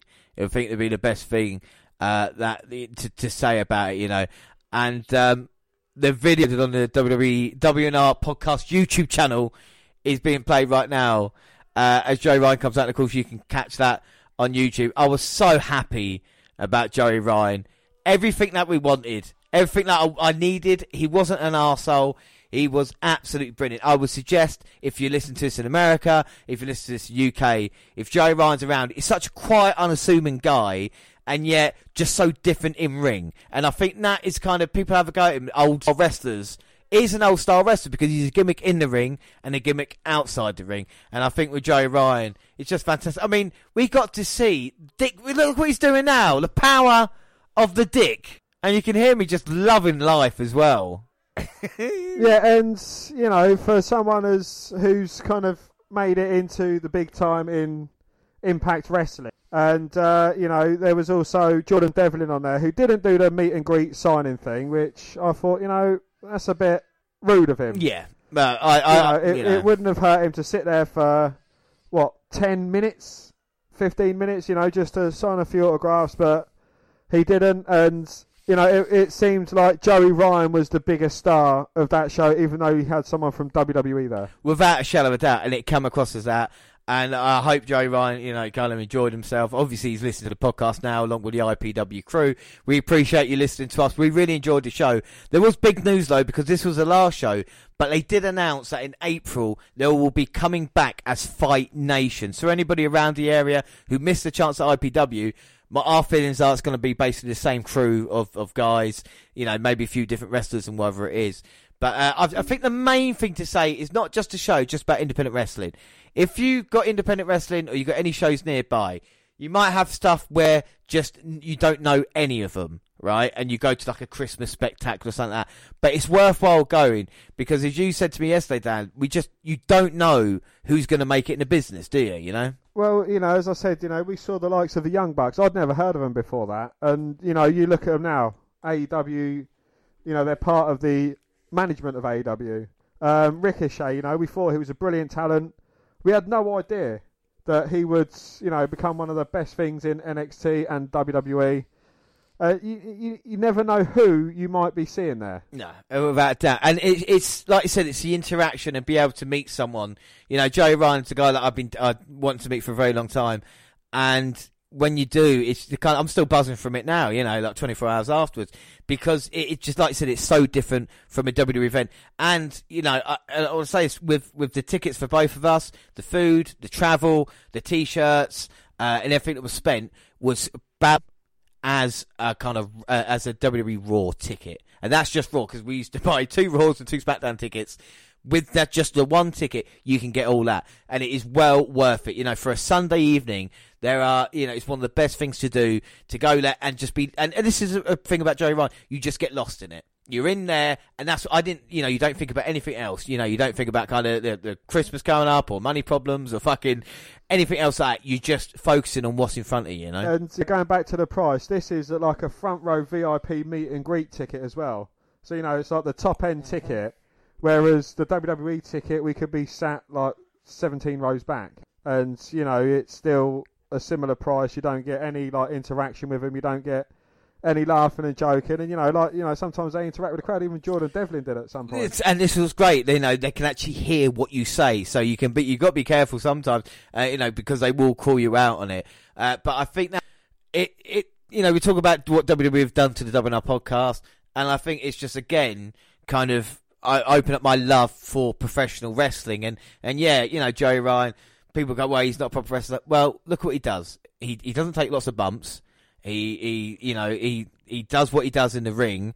He gets paid well for it. He's on, national TV. My sister, who probably knows nothing about wrestling apart from maybe Chris Jericho and Edge, I sent her the picture. She's like, who's that? And I'm like, it's Joey fucking Ryan. And then she just texts back going, oh my God, he's actually famous. And I was like, yeah, it's Joey fucking Ryan. Like, what can I say? It was a pleasure meeting him. It was a pleasure going to the show. IPW put on a hell of a show and a great match card. But yeah, Joey Ryan was kind of was a cherry on the icing on top of the cake. And like I said, we can't wait to go to our next British event.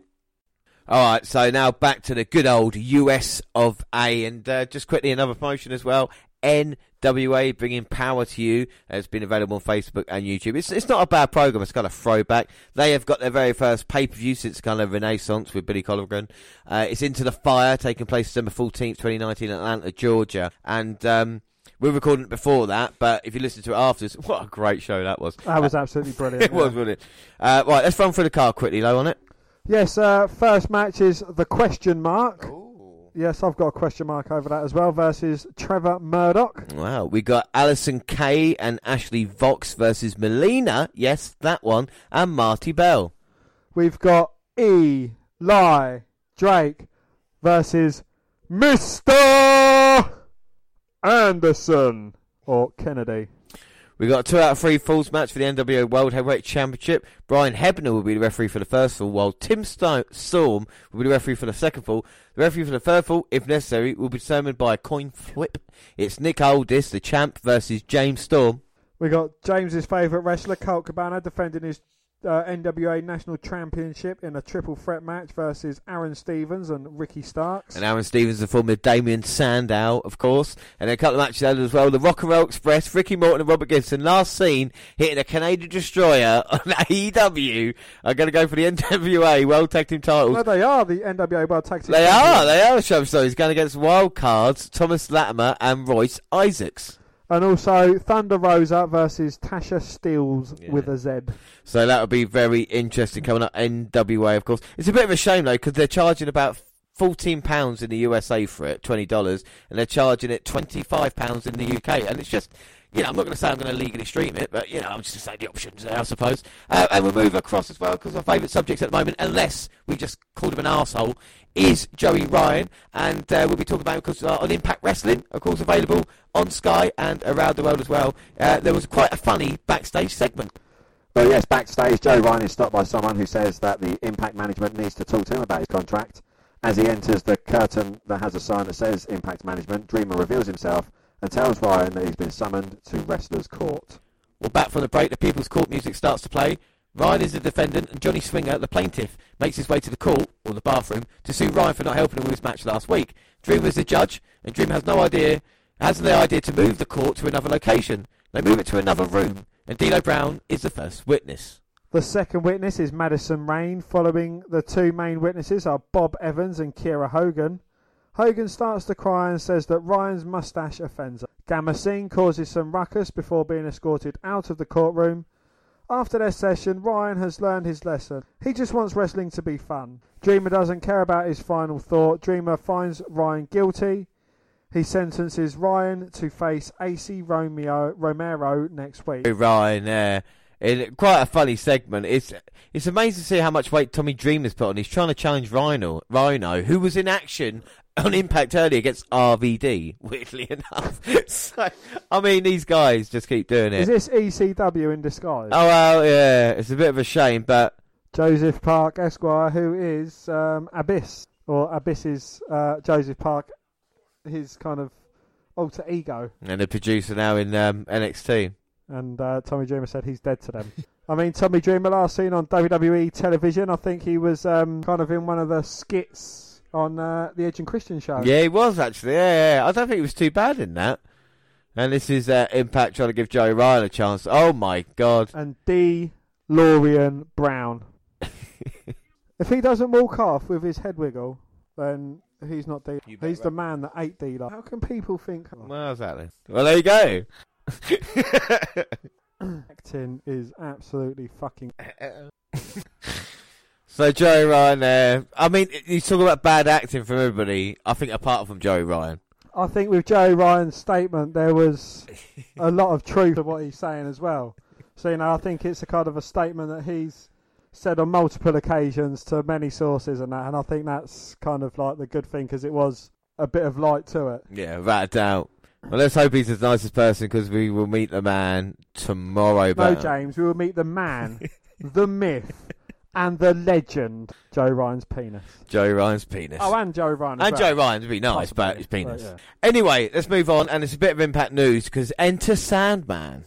In Impact Wrestling's Jordan Grace took to Twitter tonight after the WrestleCade Super Show, where Rosemary versus Tara Valkyrie versus Tessa Blanchard versus Grace headlined. Grace claims that the Sandman approached her, Rosemary, Tara and Tessa before their match and told them that the women's main eventing is wrong. She tweeted, "Hey, remember that time the Sandman came up to 4 women about main eventing to tell us that women main eventing is wrong? And any male wrestler with any sort of experience would agree? Was this in 1998? No, it was tonight, December 2019. Well, she later tweeted that the full conversation was even worse. For too long for Twitter, but it's worse than you probably even imagine it. A fan replied telling her to keep private conversations private. And she responded by saying, Sandman said this loud enough for the entire locker room to hear. Oh yeah, saying it loud enough for the whole locker room to hear and asking other wrestlers if they agreed with him sure is private. Well, several wrestlers, including Chris Jericho, Will Ospreay and Madison Rayne, have taken to Twitter to respond to the Sandman. Well, Chris Jericho said simply, I don't agree. Will Ospreay says, really? Most of the women wrestlers are pulling off innovative and exciting stuff more than ever before. Can't tell you the amount of times I go to watch Stardom match and want to retire because their matches are insane. Let's not interfere with the progress, everyone. Keep killing it. Madison Rayne said, gross, I hope he stuck around to see the match and ate his words. Blood money. Yeah, so yeah, I mean, Sandman saying that, he is a dick, isn't he? You know what I mean, for saying that. I mean, what a fucking idiot. But anyway, yeah, we move on. And up next, Blood Money. Well, The Fiend, Bray Wyatt, debuted a new custom Universal Championship. Many WWE fans are already in love with it, which features the face of The Fiend and dark black straps. The work of art was handcrafted and hand-painted by Tom Savini Studios. Well, each title will be numbered and includes a certificate of authenticity, hand-signed by Tom Savini, making it a true collector's item. However, if fans want one for themselves, they're going to have to fork out a lot of money. WWE is selling the individually made The Fiend Bray Wyatt Custom Universal Championship on an online shop for a whopping $6,499.99. That is fucking ridiculous. Would you pay $6,000 for that? If I had a ridiculous amount of money, then yeah. If I had $6,000, I wouldn't buy that. No, I mean, if I had $6,500, there's a lot of other things that I would buy. But if I had a lot of disposable income, then yeah, you know, I'd happily buy one. Okay, well, we'll move on to releases. Yes, well, WWE has come to terms on the releases of Jonathan Huber, who is Luke Harper, Sin Cara, and Ryan Parameter, who is Connor, and Eric Thompson, who is Victor of the Ascension. WWE wishes them all the best in their future endeavours. Harper had been with the WWE for 8 years, and it is a huge shame. Yeah, we've always been a huge fan of Harper, and it's a bit of a shame. But Sin Cara was in WWE for nearly 10 fucking years. It is, well, was it that Sin Cara, or was it a different Sin Cara? Because Sin Cara was a different Cara at the beginning, wasn't it? Yeah, but when Sin Cara became Sin Cara, he's already in there as someone else as well, Hanako. So he'd been in developmental a couple of years before. So yeah. Well, the Ascension were the longest reigning NXT Tag Team Champions in history. They had a lot of momentum behind them, and then they were moved up to the main roster and quickly fizzled, like anything that happens in WWE. Well, this is an interesting release, but they were also never used. It's been a very long time since they were even seen chasing for the WWE 24/7 title. The two were able to display a bit of their personality as part of the Fashion Files segments, but nothing really developed past that. Hopefully they have much better days ahead. And the next bit of news is for life. For life. Well, Batista and NWO members, Hollywood Hulk Hogan, Scott Hall, Kevin Nash and Short Woolman, are the first inductees into the WWE's Hall of Fame class of 2020. They will take their place in sports entertainment history during the 2020 WWE Hall of Fame induction ceremony on Thursday, April the 2nd at Amalie Arena in Tampa Bay, Florida, as part of the WrestleMania 36 week. News of the inductions was first reported by People and ESPN. Batista was a 6-time world champion and a pop culture phenomenal. Throughout his illustrious career, the Animal had memorable rivalries with some of the biggest names in WWE history, including John Cena, Triple H and The Undertaker. Batista is also founding member of the revolutionary faction Evolution, Ric Flair, Triple H and somebody else. At WrestleMania this past April, Batista competed for the final time against Triple H.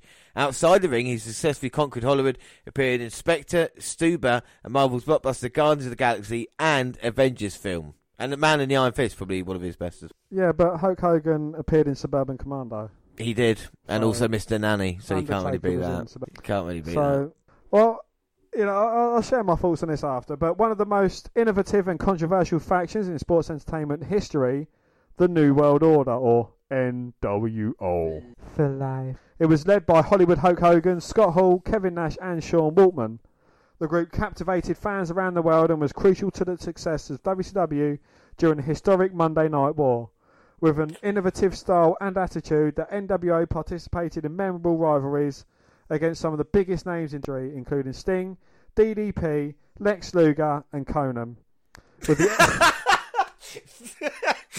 you omitted Randy Orton. I did not, yeah. You omitted Randy Orton, so I have to do that one for you. With the NWO's induction, all 4 members will become two-time WWE Hall of Fame inductees. Well, Batista was one of the fastest rising stars ever in WWE with an incredible list of accolades. The success of the NWO changed the course of sports entertainment history. Specs, WWE Executive Vice President, Talent, Live Events, Creative. It's only fitting that they all take their rightful place in the WWE Hall of Fame. Yes, well, tickets for the 2020 Hall of Fame induction ceremony will be available Friday the 13th of December. That's why they announced the headline acts. Yeah. No, they couldn't have just done that, could they? But for me, right, the NWO, seeing as though all are in there of their own right, I don't think it's again already. I'm just glad Virgil is going to be in the Hall of Fame now. Well, he's part of the NWO, isn't he? You know, we're going to have him. We're going to have Hogan. Horace Hogan, Brian Adams. We're going to have all the great members as well. You know, it's going to be Stevie Ray. No, it's only them 4 because they are for life. Ah, I suppose. But X-Pac or Sean Waltman wasn't. He was the 6th member of NWO. That's why he was called 6. Yes. So surely, don't call me Shirley. The Ted DiBiase should be involved in it as well, shouldn't he? No. I mean, Sean Waltman or X-Pac was also inducted last year as part of the DX Hall of Fame, which, you know, I think they're omitting too many people to put the NWO. I mean, Hogan, Hall, Nash and Waltman are already in the Hall of Fame. So to put them in there again, I think that's kind of a bit out of order, leaving out. And what, they're going to have Batista. So they've got the 2 headline acts. Then they're going to have, Mr. Fuji, fucking Dick Togo. Crash Holly. Actually, I would love it if Crash Holly was in there. I noticed that to kind of take away. But I think it's a shame that there's not teams like, the British Bulldogs in the Hall of Fame, or even the Hart Foundation. If they were to go Rated RKO. Hart Foundation, though, you would have people like Brian Pillman that would go in there. Owen Hart, of course, deserves it. British Bulldog, Jim the Anvil, 9 Hart as well. You know, Bret Hart would, maybe go in again, but that's better than this. It seems like the kind of, Hogan's back in the fold now, and it means he's going to appear at WrestleMania and all that kind of shit, and they'll probably come out in the NWO. Didn't they do this at WrestleMania 31 already? Yeah. You know, like, isn't that done? Can't we stop going back and, can't we stop going repeating the past? Let's just change for the future. That's one thing on the podcast that we were trying to do. Let's not look back. You know, the past is great, but we look towards changing it and making things better. That's the whole fucking point of it. Absolutely, yeah. Anyway, we have one thing left to talk about, and of course that is TLC. James, don't go chasing waterfalls. Get it. Well, Vince McMahon apparently, though, is focusing on WWE Network sign-ups opposed to the pay-per-view, because where are all the matches? Well, according to some tosspot called Dave Meltzer, the reason nothing has been solidified on television is due to Vince McMahon not making his final decisions. A new philosophy. He's like, I got a new philosophy, damn it. And he's got his key metric for the company. The belief is the pattern of sign-ups are larger right up to the day of the show and not weeks in advance. Unlike ticket sales, which demand comes much sooner, the thought process behind announcing matches late is due to not needing to rush anything. Well, McMahon also had second thoughts on the match card several times. The most current internal plan has been Roman Reigns versus Baron Corbin in a stipulation. Advertised as a tables match locally, and Rusev versus Bobby Lashley being a normal singles match like anything with WWE. This can all change. Well, as far as the Universal Championship, based on the build-up television, The Fiend versus Daniel Bryan is the direction planned and currently penciled in for the show. That said, there'd be a chance the match would be held off and done at a later time. Decide to hold off the match, The Fiend would then face The Miz with a placeholder title match for TLC. It's Bray Wyatt versus The Miz, though. It's not The Fiend. Is it Bray Wyatt? It is Bray Wyatt versus... It's not The Fiend's not wrestling, it is Bray Wyatt. Wow, you could lose then. No, probably not, but... Well, several other matches are also penciled in, including the Viking Raiders War Experience versus Carl Anderson and Luke Gallows. The New Day versus Robert Roode and Dolph Ziggler, but Robert Roode's been suspended due to a violation of the wellness policy because he's a dirty fucking junkie. No, it was an accident. And Randy Orton versus in a match of the year contender. Can we just talk about Bobby Roode quickly? Because he went into Primo's bag by mistake, right? Took out some what he thought was just normal muscle cream and ended up on the juice. I mean, 30 days, you know, especially when he just got back on TV, probably not the best for him, but we have hope still. I've got high hopes. So here's a current card, then. So we got Bray Wyatt versus Daniel Bryan. Going against The Miz. Or The Miz.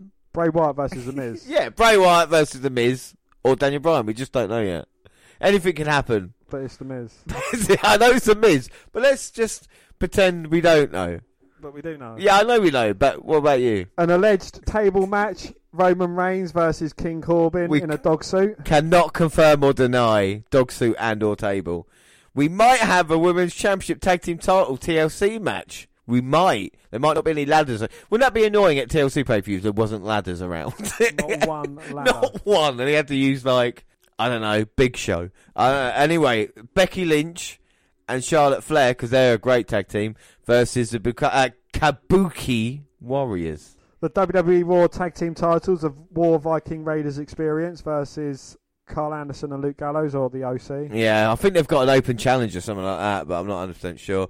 Braun Strowman's been injured, so I don't think the Intercontinental title match with Shinsuke fucking Nakamura is happening. WWE SmackDown Tag Team Championship match is all up in the air because the New Day was going to be defending against Robert the Junkie Roode and Dolph Ziggler. Junkie. Randy Orton versus AJ Styles might not happen because Randy Orton's shit. Drew McIntyre hasn't got a match on there because he's wrestling on main event. Don't say that. Seth Rollins is dealing with an injury as well. I think he broken his little pinky. So versus Kevin Owens might not happen. And Buddy Murphy's going to lose to Ali B, my man. We don't know. So those are the predictions. We have got some predictions that we will do. And of course, we'll have a match choice and we'll decide now. So let's move on to TLC. Okay, so we move on to TLC, and of course we do the prediction leagues. Dan, do you want to explain prediction league for anybody that's never listened to the WNR podcast? Yes, we have 3 prediction leagues. We've got WWE pay-per-views, NXT pay-per-views, and bonus points as well. We predict the results on WWE or NXT matches, and we get points that accumulate towards the end of the year, as do the bonus points. And the loser is playing for a chance to win a Matt Riddle t-shirt to have to wear at the winner's choice. Yeah, ain't going to happen to me, bro. Ain't going to happen to me. But we are going to do what we do with Hell in a Cell because WWE don't give a shit about their fucking pay-per-views. So why should we? We're just going to pick one match, and I think the one match that makes the most sense about watching is Buddy Murphy versus Aleister Black, seeing as they're both our respective guys going at it at a pay-per-view, which is a great thing at TLC to have them both going off. At the moment, it's 9-7 pay-per-view points, so it is really, really tight. But we're going to get to it now. And we started off, well, we had the kickoff show, didn't we? And that was Humberto Carrillo versus Andrade. My 311 boy, yes. He came up short, unfortunately. And Andrade charged, nearly collided with his manager, Zelina Vega, as he did on Raw as well. He avoided it, did not evade the top rope reverse Rana or a moonsault though, and Carrillo got the 1-2-3. Yeah, and I mean with Carrillo, we didn't go for the kickoff match, so there was no point scored for that one. Is this the end of Zelina Vega and Andrade, do you reckon? Because Zelina Vega has cost Andrade a couple of times now. She has, yes. Will she be managing her actual partner? Ali B. Yeah, or maybe we saw a heel turn with Carrillo and maybe teaming up with him, or maybe a Zelina face turn. It'd be interesting to see what they do with Andrade because Zelina Vega has definitely helped him out. He would not be NXT champion now if it wasn't for Zelina Vega basically coming along NXT and helping him out. But we started the show proper with a ladder match for the SmackDown Tag Team Championships, and it was a New Day versus the Revival. Prediction-wise, Dan, who have you gone for in this match? I went for the New Day. Yes, I did. And I too went New Day in that one. So the SmackDown Tag Team titles were up for grabs in the night's first gimmick bout as a ladder match featuring New Day's Kofi Kingston and Big E against the Revival Scott Dawson and Dash Wilder. The first big spot of the match saw Kingston deliver a springboard crossbody from the middle rope onto his opponents and a ladder, leaving the challengers in pain. Yeah, every time the Revival attempted to gain an upper hand, New Day cut them off until Wilder and Dawson brought Big E down off a ladder, awkwardly leaving the big man writhing in pain. The heels worked over Big E until Kingston reappeared and sent the ladder seesaw into the faces of Wilder and Dawson. As Joe Mercury knows, that is a very dangerous move. Oh, fucking hell, yeah. Kingston wiped out Dawson, dropped Wilder with a Trouble in Paradise, reminding fans of the creativity he brings to these gimmick bouts and why they helped make him a WWE champion. His momentum was short-lived though as the Revival recovered the ladder with a shat machine. Big E re-entered the match and delivered a spear through the ropes that sent Wilder crashing to the floor. Well, the big man of the champions then spent several moments setting up a ladder contraption in the ring. He dropped Dawson face first onto a ladder, bridging the corner and another ladder. Dawson fought back though and delivered a suplex to Big E on the ladder. Wilder followed up with a splash that drove him through said ladder. And the Revival looked posed to retrieve the titles when Kingston springboarded onto one of the ladders and slugged away at the opposition. Well, Big E fought back into the match, delivered a big ending off the ladder to Wilder as the crowd came alive. Kingston used the tag titles to blast Dawson and retrieve them to secure the victory. Yeah, so that means we both get a point to start off TLC. And I mean, we talk about the match itself. You know, if you had New Day and the Revival still in the show, you've probably watched wrestling before. This was a great contest for the four men that really, really bought it in this one. So the first match is a point all for us. And we would do match rating for it as well, actually. Well, I would actually just like to say that Dash and Dawson did have a confrontation with Booker T during the kickoff show, which featured the Hills challenging him to reunite Harlem Heat and fight them. Do you reckon that could take place? I mean, it is in Houston, Texas, where Booker T and Stevie Ray are from. And Stevie Ray actually tweeted out a response to that, saying, look, you know, we're not hard to find us. But do we really want the Revival jobbing out to the Harlem Heat at the Royal Rumble, much like the New Age Outlaws were beating the Usos for the tag team titles about 4 or 5 years ago? For a one-off, fine. The Revival need to be treated better. What we've seen with them, match quality-wise, they are fantastic. We've seen it in NXT for the past 2 or 3 years. Any tag team, to me, personally, rather than seeing them go against Harlem Heat, I'd much rather see them going against people like the Young Bucks and Proud and Powerful in AEW, because that division will be. I gave that a 4.25 out of 5. I gave that a 4.25, 2 out of 5. I thought it was a very good, entertaining match. Didn't really kind of slow the pace. And up next is the match we are going to watch, and it's Buddy Murphy, my man, versus Dan's man, Aleister Black.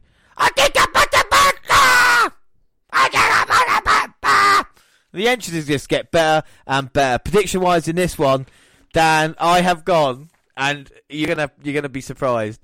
I've gone Buddy fucking Murphy in this match, man. Well, is it a secret that's finally going to be told? I have gone for my man, Ali B. Yeah, so we're going to see if the match is any good. And look at that already. Buddy Murphy sitting in the middle of the ring, and Aleister Black just springs over. Because, of course, he sits where he wants. Let's not forget about that. He does, yes. And he's facing off with Buddy Murphy. But Murphy, that's what I like about him. He doesn't seem phased. He's not that fussed. You know, Black comes in, all this kind of mystique and this kind of weird look. And Murphy is not worried. You talk about the best kept secret, 205 Live on SmackDown, and now, of course, Monday Night Raw. Oh! Wow, and Murphy nearly ate a Black Mass kick to start the match off with. And Buddy Murphy won't be, you know, that worried about Ali B. You know he's probably got the speed advantage over him, and maybe even a little bit of power as well. I think Murphy is a little bit a bigger built. And look at these two men already in the early going. Having a very quick exchange, going into pinning attempts, both using their head to nip up to their feet. And what is it about Aleister Black that makes him so special? I mean, people in WWE might not have seen a lot of him. I just, you know, find the whole kind of way he does things absolutely brilliant. You know, he's quite a quiet fella. You know, I like his little sitting down gimmick. I do like his use of feet as well. His tattoos are absolutely awesome. It's just everything that comes into it as well. You know, he may not be the best mic worker, but you know, his kind of persona doesn't need that. Yeah. So, you know, he's kind of like a modern day version of The Undertaker. In a way, I mean, there's definitely kind of potential for that. I think what I like about Black as well is the kind of, you know, the way he sits, and that kind of gives a chance for other wrestlers to come in and play off him a little bit. We saw a fantastic series with Velveteen Dream with Aleister Black where these two face to face, and the story was about what was going on in the match. And exactly the same with this, with Black just, you know, quite, you know, very, very confident, quietly confident as it was, and Murphy just trying to face him off. As Murphy now pushes Black into the corner. And Black managing to turn momentum. Murphy clean break and a slap to the face. Caught with a nice knee there. Aleister wasn't expecting that. Oh, but Buddy Murphy wasn't expecting that. A lovely arm drag takedown, and Ali B just working over the arm. And so then you need all the points you need at this point, even though you can't win pay-per-views. And you know, only a 1 point swing doesn't make that much difference towards the end. Of course, we get 2 points for the league win, but still, after everything we've got for year-end predictions coming up, as Buddy Murphy there. I mean, and what a great couple of weeks we've got coming up as well. We've got the Christmas special coming out in just a few days, and of course year end, where we do the prediction at the end of the year, and Murphy does not want to be doing that. Wow, he just caught a huge kick to the chest. But Murphy's still trying to fight back, but gets another kick to the chest. And Murphy's got to be careful, because we saw in the early going with the Black Mass how dangerous that is. It can be over just like that. And Black, looking around the crowd, not really into it at the moment, which is a little bit of a shame. Back with a back elbow to the jaw, though. Murphy comes charging in, gets deposited over the top rope, but gets his legs swept from underneath him. Back first on the mat. And now what's Aleister Black going to try and do? He's on the apron. And Murphy's in a little bit of trouble near the ring steps. But maybe he was drawing Aleister Black in. Grabs the leg, sends him into the ring post. And then just dives off the stairs, sending Aleister Black head first into him. That was a great move by Buddy Murphy. And it might have busted Aleister Black wide open. That was a heavy impact ring post and stairs. And this is the first time we've seen Black maybe bleed in WWE. Like I said, for someone like a Undertaker-type figure. Murphy, if he can break down one of those barriers and actually hurt Aleister Black, regardless of the victory we saw at Velveteen Dream, you can gain Black's respect. Absolutely, yeah, and I think that's kind of, worth just as much as a victory over him. And Buddy Murphy on pay-per-view, there's no doubt he can definitely back it up, and he's going against one of the best in Aleister Black, and they're just going to come in and trying to slow it down. But we know Aleister Black how much punishment he can take during his NXT days. Well, the ref does have the blue gloves on there to signify that there has been blood spilt. It might be internal bleeding for Ali B, though. That's how bad it is coming out of his nose. And Murphy, see, knocking on the door of Aleister Black. But he doesn't want to get too cocky. This is what Black does well. He draws the opponents in, so they think they got the advantage, and all of a sudden... Bang, up on the shoulders. But no, Murphy wise to it, fighting out. He's got the arms, trying to get the guillotine, but Aleister Black is actually blocking it, getting the arm. And now Murphy just puts the arm underneath his leg and just sits down. So every time he hits Ali B, another lot of blood spills out of his nose. It must be difficult for Aleister Black just to be able to breathe at this moment in time, especially with Murphy pushing down on him. And Murphy is quietly confident. They've both got similar hair and beard styles, haven't they? I think they're both quite similar in a weird way of kind of what they can do in ring. You know, their moveset, even though Black's obviously got the advantage with kicks, Murphy likes the knees, both men can fly around, both I think quite technical. I think Black might have the advantage there with that. Yeah. Even though it's crazy to think one of these guys, you know, was an NXT champion, the other one was a Cruiserweight champion. The Cruiserweight champion is actually bigger than the former NXT champion. Well, Murphy sent Ali B over the top rope and bouncing his head off the announce table, where Samoa Joe is actually on comms. Yeah, I mean, and he's been great on Raw as well, and it's a credit to Joe. Hopefully they can build a storyline towards that rather than him as an announcer. Oh, wow, Buddy Murphy, he should be focusing on his opponent, but he's focused on his jacket. Oh, come on, Buddy, this is a huge mistake. And if Aleister Black sees this, it would be like a red rag to a ball. Well, Ali B has seen it, and he looks pissed off as he gets his jacket thrown at him. Black kicking Murphy as he came charging towards him. Teeing off on his head, Irish whip, but Murphy catches him with a sleeper. Black backs him into a corner. Murphy realises he wants to keep Aleister Black close, to try and keep him out of range. That was a nice boot. Murphy on the second rope now. Oh, but gets caught with a boot to the face. Well, Aleister Black's just taking his time to recover as opposed to focusing on hurting his opponent anymore. And the problem with Aleister Black, looks like he has maybe broken his nose. So he's trying to struggle along, trying to get that, his equilibrium probably all knocked off at this moment in time as well. But Murphy needs to take the advantage, you know, he needs to be on Aleister Black. You can't, anybody that we've seen beat Aleister Black, and that's a very few, list of people, has taken it straight to him, not let him get back into it, and as we're seeing now. Well, I think that's where Murphy's kind of come unstuck, because he didn't take it straight to Ali B, you know, when he had the upper hand.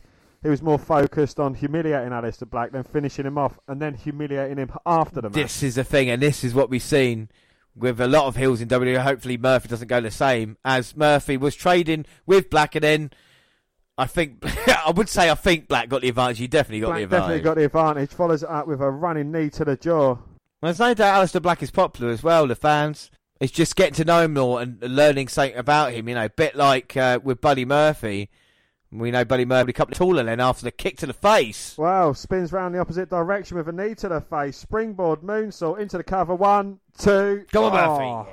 Buddy Murphy managing to kick out. And now Aleister Black just going to take his, not take his time, he's thinking he's got the plan ahead. And he is trying to recover as well.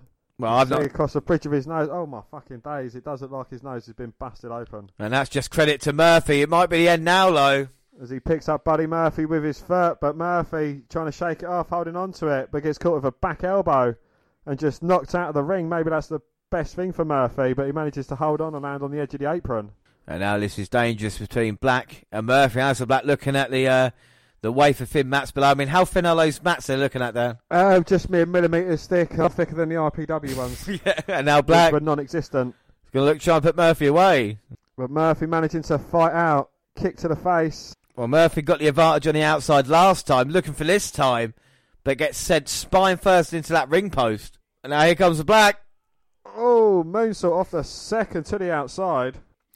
And he throws Murphy back in. Kick, and Murphy bounces off the ropes right into a huge knee. Martin knocked him out. This could be it. No, Murphy gets the shoulder up at 2. My man Buddy Murphy's still in this one. That was a huge impact. I mean, and we think we talk about Buddy Murphy selling. It's definitely improved, as we can see, just this match in the past couple of months. And also, I like the way he sells. I like the way, like the kind of ragdoll, so to speak, of when Murphy gets hit, which I don't want to be seeing. And now Black trying to put him away. Murphy rolls through. Oh, big boot to the midsection sends Murphy back up into the corner. Now getting placed on a top turnbuckle. And now Duplex Murphy's fighting with all he's got. He knows this could be the end. Oh, but lovely step up into Guri. Now Black makes it look easy the way he can hit them strikes. And now Murphy in all sorts of trouble. Still trying to fight off to his credit. Manages to do so. No, he's trying to go over Sunset Flip, but Black holding on to that rope. Murphy placing his head against the table. And just delivering a super kick, leaving Ali B prone there. And can Murphy take advantage of another super kick, multiple super kicks to the face. And now running powerbomb. Sits out into the cover. Two. No. Oh. Ali B managing to kick out. Well, there's no doubt Buddy Murphy is leaving it all in the ring at this moment in time. Now Murphy's wondering what's going to take to put Aleister Black down. It might be Murphy's Law in this one to get the job done. But he does want to be mocking Black, but he's got hold of the arm. He's got hold of the arms, and now Black's got nowhere to go. He's just going to stomp away at the face, is he? No, just the knee, but Ali B catches the foot. Oh, and that is brilliant by Buddy Murphy, trying to work the nose. Back elbow by super kick. Black. Jumping knee, second knee. Oh. Brainbuster by Murphy. He might have this. Two. No. I told you. No. I told Murphy. Have we ever seen Aleister Black look this banged up? We haven't. I mean, he's been in war games and he's not been as fucked up as what Buddy Murphy, my man, is doing to him right now. This is a breakout performance by both men here. And what is Buddy Murphy? He's frustrated. And Black having to use the ropes to drag himself up. Murphy can't believe the toughness of Aleister Black, but I think there's no doubt in it there. His nose is bent out of shape in more ways than one. And Murphy now, corner to corner, both men facing each other off like James versus Dan in predictions. Both men opposing corners, going to come at each other. Well, Black goes low, gets jumped over by Murphy. Ali B doing a few shots of his own, but getting blocked. Murphy delivering a few. Ali B getting a spinning heel kick, Black mass kick. Boom. And just like that. Not like that, just like that. Just like that. And Ali B goes to sitting back where he likes. Well, what a great match. Dan, what are your thoughts? I thought it was an absolute brilliant match. Again, it's you could tell there was a lot of personal stuff to it. It's the one who was knocking on Ali B's door, running away, and then finally, kind of stood up to the match. Does he deserve Ali B's respect? I think without doubt. I think, you've not been the... You've been quite a harsh critic of Buddy Murphy, and I think a lot of things that he's been doing wrong came right in this one, and to go up against, one-on-one with Black, competitive match, he didn't look out of place in this one, I don't think. Out of place again, his selling, I think he could stay down for a second or two longer because, with everything, Buddy Murphy always seems to be fighting out, and it's moves and hits that put other people down for longer. It's not taken away from the talent that bloke possesses because he does. Yeah, but it's even like it's just getting hit with a black mass kick and the way he sells it. Many people would just go straight down, and he kind of got a little flourish to it as he drops down. Yes, it's in defeat, which is a shame. No, it's in the face. But Aleister Black should have a strong 2020, and I think Buddy Murphy has earned respect there. Great match, though. What are you going to give that out of 5, do you reckon? I'm going to give that a 4.5 out of 5. I thought it was an absolutely brilliant match, and again, another small critique of Buddy Murphy. He's very entertaining. He's brilliant in the ring, but he just doesn't have that it thing about him. I would agree, and not to just let's talk about critique. I think with Black as well, he needs to be careful that he needs to grow a little bit of not personality as such, but a little bit more. You can be a dark, brooding character, but you'll need to kind of do something about it soon. Find out a little bit more about it. Do you think a manager or manageress would suit Ali B? A manager, a mouthpiece manager? I think a mouthpiece manager, so then you can Black can just go about his business. It's really cool. But the thing is that we want to learn. It's like Buddy Murphy and Black. They've been in the main roster now for 6 months to a year. Have we learned anything else about them? And it's not just those two guys, it's a lot of W wrestlers. We're not getting any development with them, which is a bit of a shame, really. But a great match, and we move on to our next one. It was the Raw Tag Team Championship match. It was the War Viking Raiders experience going against the OC of Carl Luke Gallows. Now, it was the open challenge beforehand. Who did you go for in your open challenge? You left it blank. I went Ganderson in it, but I don't need the bonus point, so I'm fine. We knew it was going to be Ganderson anyway because we've seen it beforehand.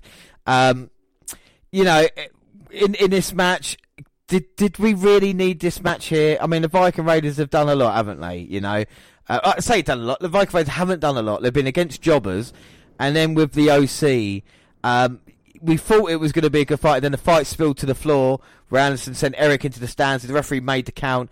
Fortunately, neither team was to answer, and it was a 10 count and official LaBelle. At a gimmick pay-per-view, at a TLC match, to have something go count out is a travesty, isn't it? You know, it is an absolute travesty, but it's something that you don't see that often to protect both parties involved, I suppose. Yeah, I went for the Viking Raiders. Yeah, I went Viking Raiders as well. Prediction-wise, after 3 matches, then it means it is. You got 3 for 3 at the moment. You are 3. You're 3-3. New day. Yeah. I'm on for a perfect score, so the bonus point would help me out a lot here. Yeah, it would. 3-2. But again, really disappointing way to have it. You know. Up next, we have the TLC Tables, Ladders, and Chairs match. Roman Reigns versus Baron Corbin. Corbin surrounded himself with wall security as Roman Reigns made his way to the ring for the TLC match. Only to watch as the big dog systematically picked each one apart. The big dog then caught a Russian Corbin with a big right hand and proceeded to pummel him through the arena and back to ringside. Well, finally back in the ring, Corbin turned the tide in his favour with a deep 6. He dropped Reigns again with a big clothesline for a near fall. King Corbin continued beating him down at ringside with ladders to the ribs, following up with chair shots and, you know, just beating down the midsection of Reigns. Well, Reigns attempted a comeback, but Corbin delivered a chokeslam backbreaker to halt his momentum. The fans remained behind the big dog, though, and cheered him back into the match, something that they weren't doing a year and a half ago. He retrieved the table from ringside, set it up an inside square circle where Corbin rolled to the sanctuary of the floor. Well, as Reigns attempted to back, blasted him with a can of dog food, and I've been hit with cans. It wasn't dog food, it was actually a can of Heinz baked beans. Straight to the side of the head. I've still got a dent actually in my head. And then chokeslammed him through a table for a near fall. Well, frustrated Corbin cleared off 2 announce tables. He teased a powerbomb from one through the other, but Reigns grabbed hold of him and dropped him through the other with a Samoan drop. Reigns then took off around the ring for a huge spear to Corbin, but ate a super kick from Dolph Ziggler instead. And a show off and Corbin retrieved handcuffs and a can of dog food from under the ring, but ate a huge drive-by from the babyface. Reigns unloaded on security with a kendo stick, teeing off like Minnesota Twins, according to Michael Cole. The Revival cut him off as the latest of the King's forces to make their presence felt. Well, Reigns fought them all off, deposited them at ringside and took off through the air and wiped them out. Set Corbin up for a spear, but Ziggler came from the ringside, blasted Roman Reigns with a chair, then dropped him with a zigzag. The Revival also hit a shatter machine. Corbin followed with an end of days onto a steel chair for the victory. Yeah, and a chorus of boos to go along with it. But, I mean, this match is annoying because, like you said, should it really be taking a place? But what is positive about it is the reactions. The face in Roman Reigns was getting cheered. The heel when Corbin was getting booed. Is it down to how hated Corbin is that he actually generally gets booed? Or is Reigns turned the corner now where the fans kind of respect him like they've been like every good face should do, and they finally bring it into it? This could have been a disaster, but the reactions themselves was really good. Yeah, I think, the only saving grace in the match that we really hope ends this series between Reigns and Corbin, but we know it's not going to end. Yeah. Until Reigns gets the inevitable victory over Corbin. It's against all odds, isn't it? He has to fight off loads of people. It's just a shame Roman Reigns hasn't got any friends. Like the Usos aren't doing anything at the moment. What was your match rating for that? I gave that a 3.5. I too go at 3.5. Basic, what's 7 on 10. Viking Raiders experience beforehand. What it says on the dog food tin. Yeah, it looks at the dog food tin. The Viking Raiders match before was just a standard 3. I put it rated less, but I don't really, want that. Prediction-wise, Reigns and Corbin, who did you go for? I think we both went Roman Reigns, didn't we? I went for Roman Reigns, yes. Yes, I went for Roman Reigns as well. That one. And Reigns, did unfortunately come up short. And then our next match was the Universal Championship match, The Miz versus Bray Wyatt. Yes, the Fiend was having a night off. Before we get into the match, I went for Bray Wyatt. I went for the Fiend. Do I still get a point for that? No, it's a different person. To be fair, I need all the points we can. Neither of us scored a point after the last match. It's still 3-2. What happened in this one? Well, as we know, Bray made his first appearance in as Bray Wyatt for ages. Does that kind of make you think, fuck me, the Miz must be shit then if he's not even bringing out the Fiend for him? It was weird because the way he came out was proper Firefly Funhouse as well, as he kind of laughing and joking, holding his title belt, going to the announce table and looking at everybody. And it sounded like, are they going to try and do it? They've not really done it with kind of dual personalities, but it looks like maybe that's the kind of way they're going to go with Bray Wyatt. Is it a good idea to do that? Because the Fiend, too much of the Fiend might be too much, so we can have Bray in this way. Yeah, it might look his opponent's weak, but... Yeah, but then you could say, well, it's what Bray Wyatt does. I mean, you could see Finn Balor does. You could see Bray Wyatt getting defeated, but then the Fiend's coming out and... The only problem with that is, well, I say not a problem, you don't want to see the Demon all the time. And with the Fiend, if they give you this option, maybe that's what they're saying, you won't see the Fiend all the time, but I'm sure he'll show up sooner rather than later. But The Miz came down and he was full of piss and vinegar, I tell you that. He actually looked ready for action. He attacked from the opening bell, shrugging off Wyatt's attempt to calm him down and laying into rights, left, knees and big boots in the corner. Wyatt several more kicks and seemed almost hesitant to fight the A-lister under his fun, friendly persona.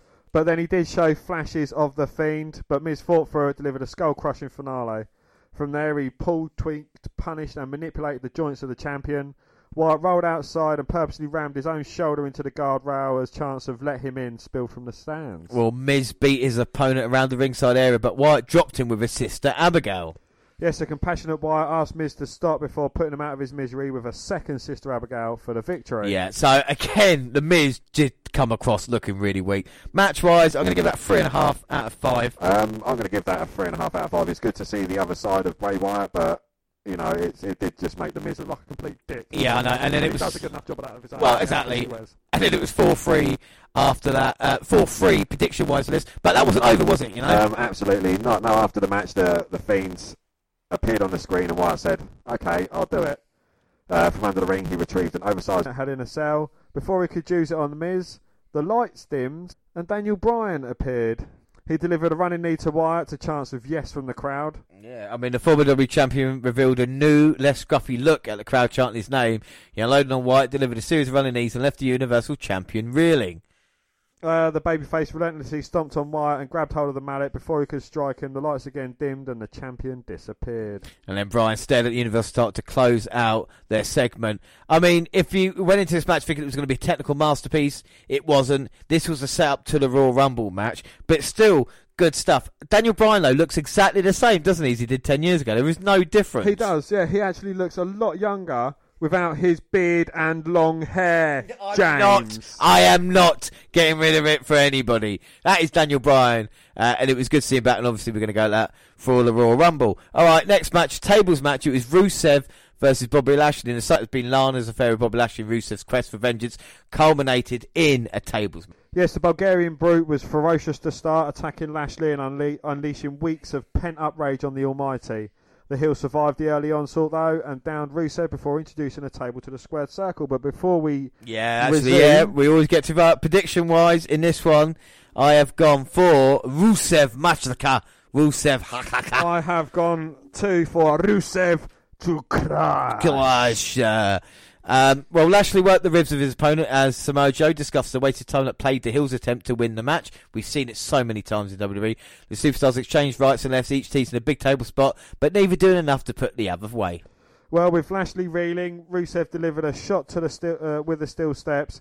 He introduced the guardrail, but Lashley fought back and sent Rusev crashing into it with a dirty powerbomb. Lashley unloaded on Rusev's back with kendo stick while Lana laughed at her former husband with belts forming on his back. Rusev blocked a cane shot, caught Lashley one of his own. Frying up, he wore the Almighty out with the cane.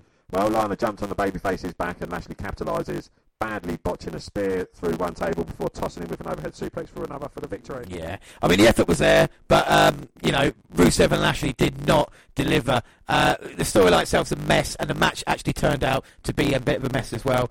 I'm going to give that a 3 out of 5. Yeah, I agree with you on 3, and it doesn't even deserve that, to be honest. No matter, and it means 4-3 in prediction points still. So with our last match, the main event, the TLC match for the Women's Championship, it could be all on the line. Dan, who have you gone for in this match? Well, I'm guaranteed a point anyway, but I have gone for the Bukkake Warriors. And I too have gone Bukkake Warriors, which means you win the pay-per-view, and it goes... I win the last pay-per-view of the year. Did I win Rumble as well, the first? No, I smashed you at Rumble. You've won the last 4, though, so credit to you. You've caught up. It's 9-8 overall in ratings. But what about the match itself? Well, the united front of the women's tag team champions, the Bukkake Warriors, forced friends turned enemies turned friends again, I suppose. Charlotte Flair and Becky Lynch to set aside their differences in the pursuit of revenge, finality, and gold. Well, the challengers took the fight to the champions, avenging weeks of torment and frustrations at the hand of Asuka and Kairi Sane. Well, the Empress of Tomorrow cut off the babyface's onslaught, but soon found herself sent face first into the ring post. Sane's attempt to send chairs raining into the ring failed miserably, leading to Flair and Lynch chasing her under the ring. Well, it backfired as the Hills teamed up to drop Lynch headfirst onto steel chairs. From there, they placed the Queen in a desk chair and trapped her with a kendo stick. From there, they wore her out with kicks before dumping her over. Well, the champions tied Lynch to a ladder with a cargo rope, essentially eliminating her from the bout. Then they scaled the ladder looking to retrieve their prize, but Flair re-emerged and unloaded with a kendo stick shots. Asuka and Sane recovered and beat the Queen down at ringside and sent her into the steel steps. But the Pirate Princess tried for the insane elbow, but caught the knees of Lynch, who fought through the ropes. She joined Flair in a major ass-kicking of the Hills in a spirited comeback. Well, Lynch threw caution to the wind, dropping a leg from the middle rope onto Asuka and threw a table at ringside. The babyfaces tried for a double suplex to Sane for a table, but the 2017 Mae Young Classic winner countered with a DDT. But up with an insane elbow to the man that failed to break the table. Flair returned the favour, delivering a powerbomb to Sane for a different table. Well, the Hills again wrestled control of the match and set up an extra tall ladder in the ring, while Lynch and Flair laid in a heap at ringside. The babyface capitalised on a delay and fought back into the match, but it was for naught as Asuka powerbombed Flair through a table, leaving the man to fend for herself. Well, Lynch climbed towards the titles, but Asuka used the rope that had been tied around the Raw Women's Champion to tip the ladder and eliminate her from the contest. The Empress of Tomorrow retrieved the titles, making it 2 years in a row that Asuka has stood tall with gold to end the show. Yeah, damn right. However, it wasn't quite at the end, as a massive brawl spilled into the arena, ended with Roman Reigns spearing King Corbin onto a mass of competitors. Way to take away from the women's main event by having Reigns and Corbin storyline. Asuka doesn't, when she does things and wins, she does, because you had, to start the year off, she won the Rumble and got overshadowed by Ronda Rousey. That was last year. Oh, to start last year off, yeah. Sorry. She won the Rumble, but that got overshadowed by the debut of Ronda Rousey. And then to end, the year, she won the match, but... Yeah, but it's weird. Becky Lynch started off the year, first match against Asuka. Started off Royal Rumble card, the first match of the year. Last match of the year, Asuka and Becky Lynch involved in a tag team match. But this was messy, this was ugly, who involved. Again, it wasn't the best. I'm going to give that a 3 out of 5. I can't believe I'm giving them people... I'm going to give it a 3.25 out of 5. They don't need to do these spots. These are 4 very talented women. They could have just had a normal tag match and it would have been 10 times better than that. Yeah, without a doubt. But that's it, Dan. You win the predictions for TLC 5-4. Like I said, 9-8 now with the pay-per-views. What are your final thoughts on TLC? What was your score out of 10? Out of 10, I'm going to give it a 7.5. There was a few good moments, but I think, it's the kind of problem with WWE. They're focusing on the Lashley Rusev story. They're focusing on the Corbin Reigns story. They need to put them to bed. The Viking Raiders need a legitimate challenger for the tag team titles. I know the OC are a very good tag team, but they need to start running through competition, otherwise their run is going to get very boring easily. This is a pay-per-view that if you missed it, you wouldn't have missed a single thing. Yeah. And I think that's a problem. And until WWE starts caring about their actual pay-per-views, then, everybody else will. It's a network now. You can just do a special rather than having a so-called pay-per-view event. Yeah, I'm going to give that 7 3/4 out of 10. Okay, so that is it. Our next episode will be the WNR 5th annual WNR Awards. I cannot wait for that. And then, of course, just a few days later. My bad. I've got a completely different out. I thought it said 5th anal Christmas special. No. I've got a whole bag of toys that I've got to send back. Is that why it's vibrating in the corner? Put it away. Put it away now. It's not a bomb. That's not. Yeah, like I say, it's our Christmas special. We do it every year. It's the most wonderful time of the year, Dan, isn't it, our Christmas special? It is absolutely magical. We've got the butler's up there.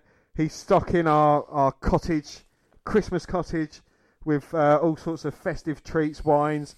I've gone out and I've got the biggest bird ever, and I've got a turkey as well. Yeah, you have. So that is it, the 5th annual WNR Awards that we're going to bring to you. All the awards like the Johnny Gargano Award for Punishment taken in the match, Wrestler of the Year, Pay-Per-View of the Year, everything that's... James. Gone. RKO of the year as well. I was going to say, everything that the normal wrestlers do, plus all the stuff that the WNR do. And, of course, we'll have year-end show as well, believe it or not, towards the end of the year, probably 28th or 29th, and we'll find out who gets the Matt Riddle T-shirt. Yes, and just going on from the TLC pay-per-view. No, we didn't, no. Well, John Cena, ever since his debut in 2002, he has wrestled at least one pay-per-view a year. At least two. And this year, for the first time ever, he's not wrestled a pay-per-view, so his streak has ended after, 16 years? Yeah, 16, yeah. So, I mean, it's a shame that it's happened for him, but, I mean, we talk about Changeling not being part of WWE anymore. Back in the old days, we would have sat through 3.5 hours of WWE stuff to watch TLC when it wasn't worth it, and instead, we got to see Joey Ryan. I think that is the main thing on here. It's a British special / TLC. We saw Joey Ryan. We've done TLC. Like I said, the only thing left is the 5th annual WNR Awards. But until then, I have been James Jones. Don't forget, you can follow us. I nearly did the end then without doing all the links. Don't forget you can follow us on Twitter. We've got all the pictures, all the videos, everything about IPW is going to be available. We're on Twitter at WWE Network Review or at Vince McDan WWE. I'm at J_Rowlands, of course, liked by Joey Ryan, and of course across the Google platforms, the WNR Podcast at gmail.com, or on Instagram we've got all the pictures going up there as well, the WNR Podcast. We're on Facebook. Yes, Facebook, come and find our page and give us a like with the WNR Podcast, or you can come and find me and have me as a friend. I am Vince McDan. Don't forget to subscribe to our YouTube Ryan clip up there as well, the WNR Podcast on YouTube. We've got other stuff as well, Ricochet, Will Ospreay, all the kind of stuff that we've seen, NXT in 2016, loads of great clips on YouTube, and of course podcasts got at the same time on YouTube. They do other places like SoundCloud. On your phone. And of course we've got live shows on Spreaker Radio coming in the new year, Stitcher Radio and iTunes, where you can download, subscribe, rate and review there. But that's it. Like I say, our next two shows is what the WNR do, annual WNR Awards and then the year end. But until then, I have been James Rowlands, and as always, I was joined by Dan White. Thanks for listening, everybody, and God bless Joey Ryan. Bye. Bye.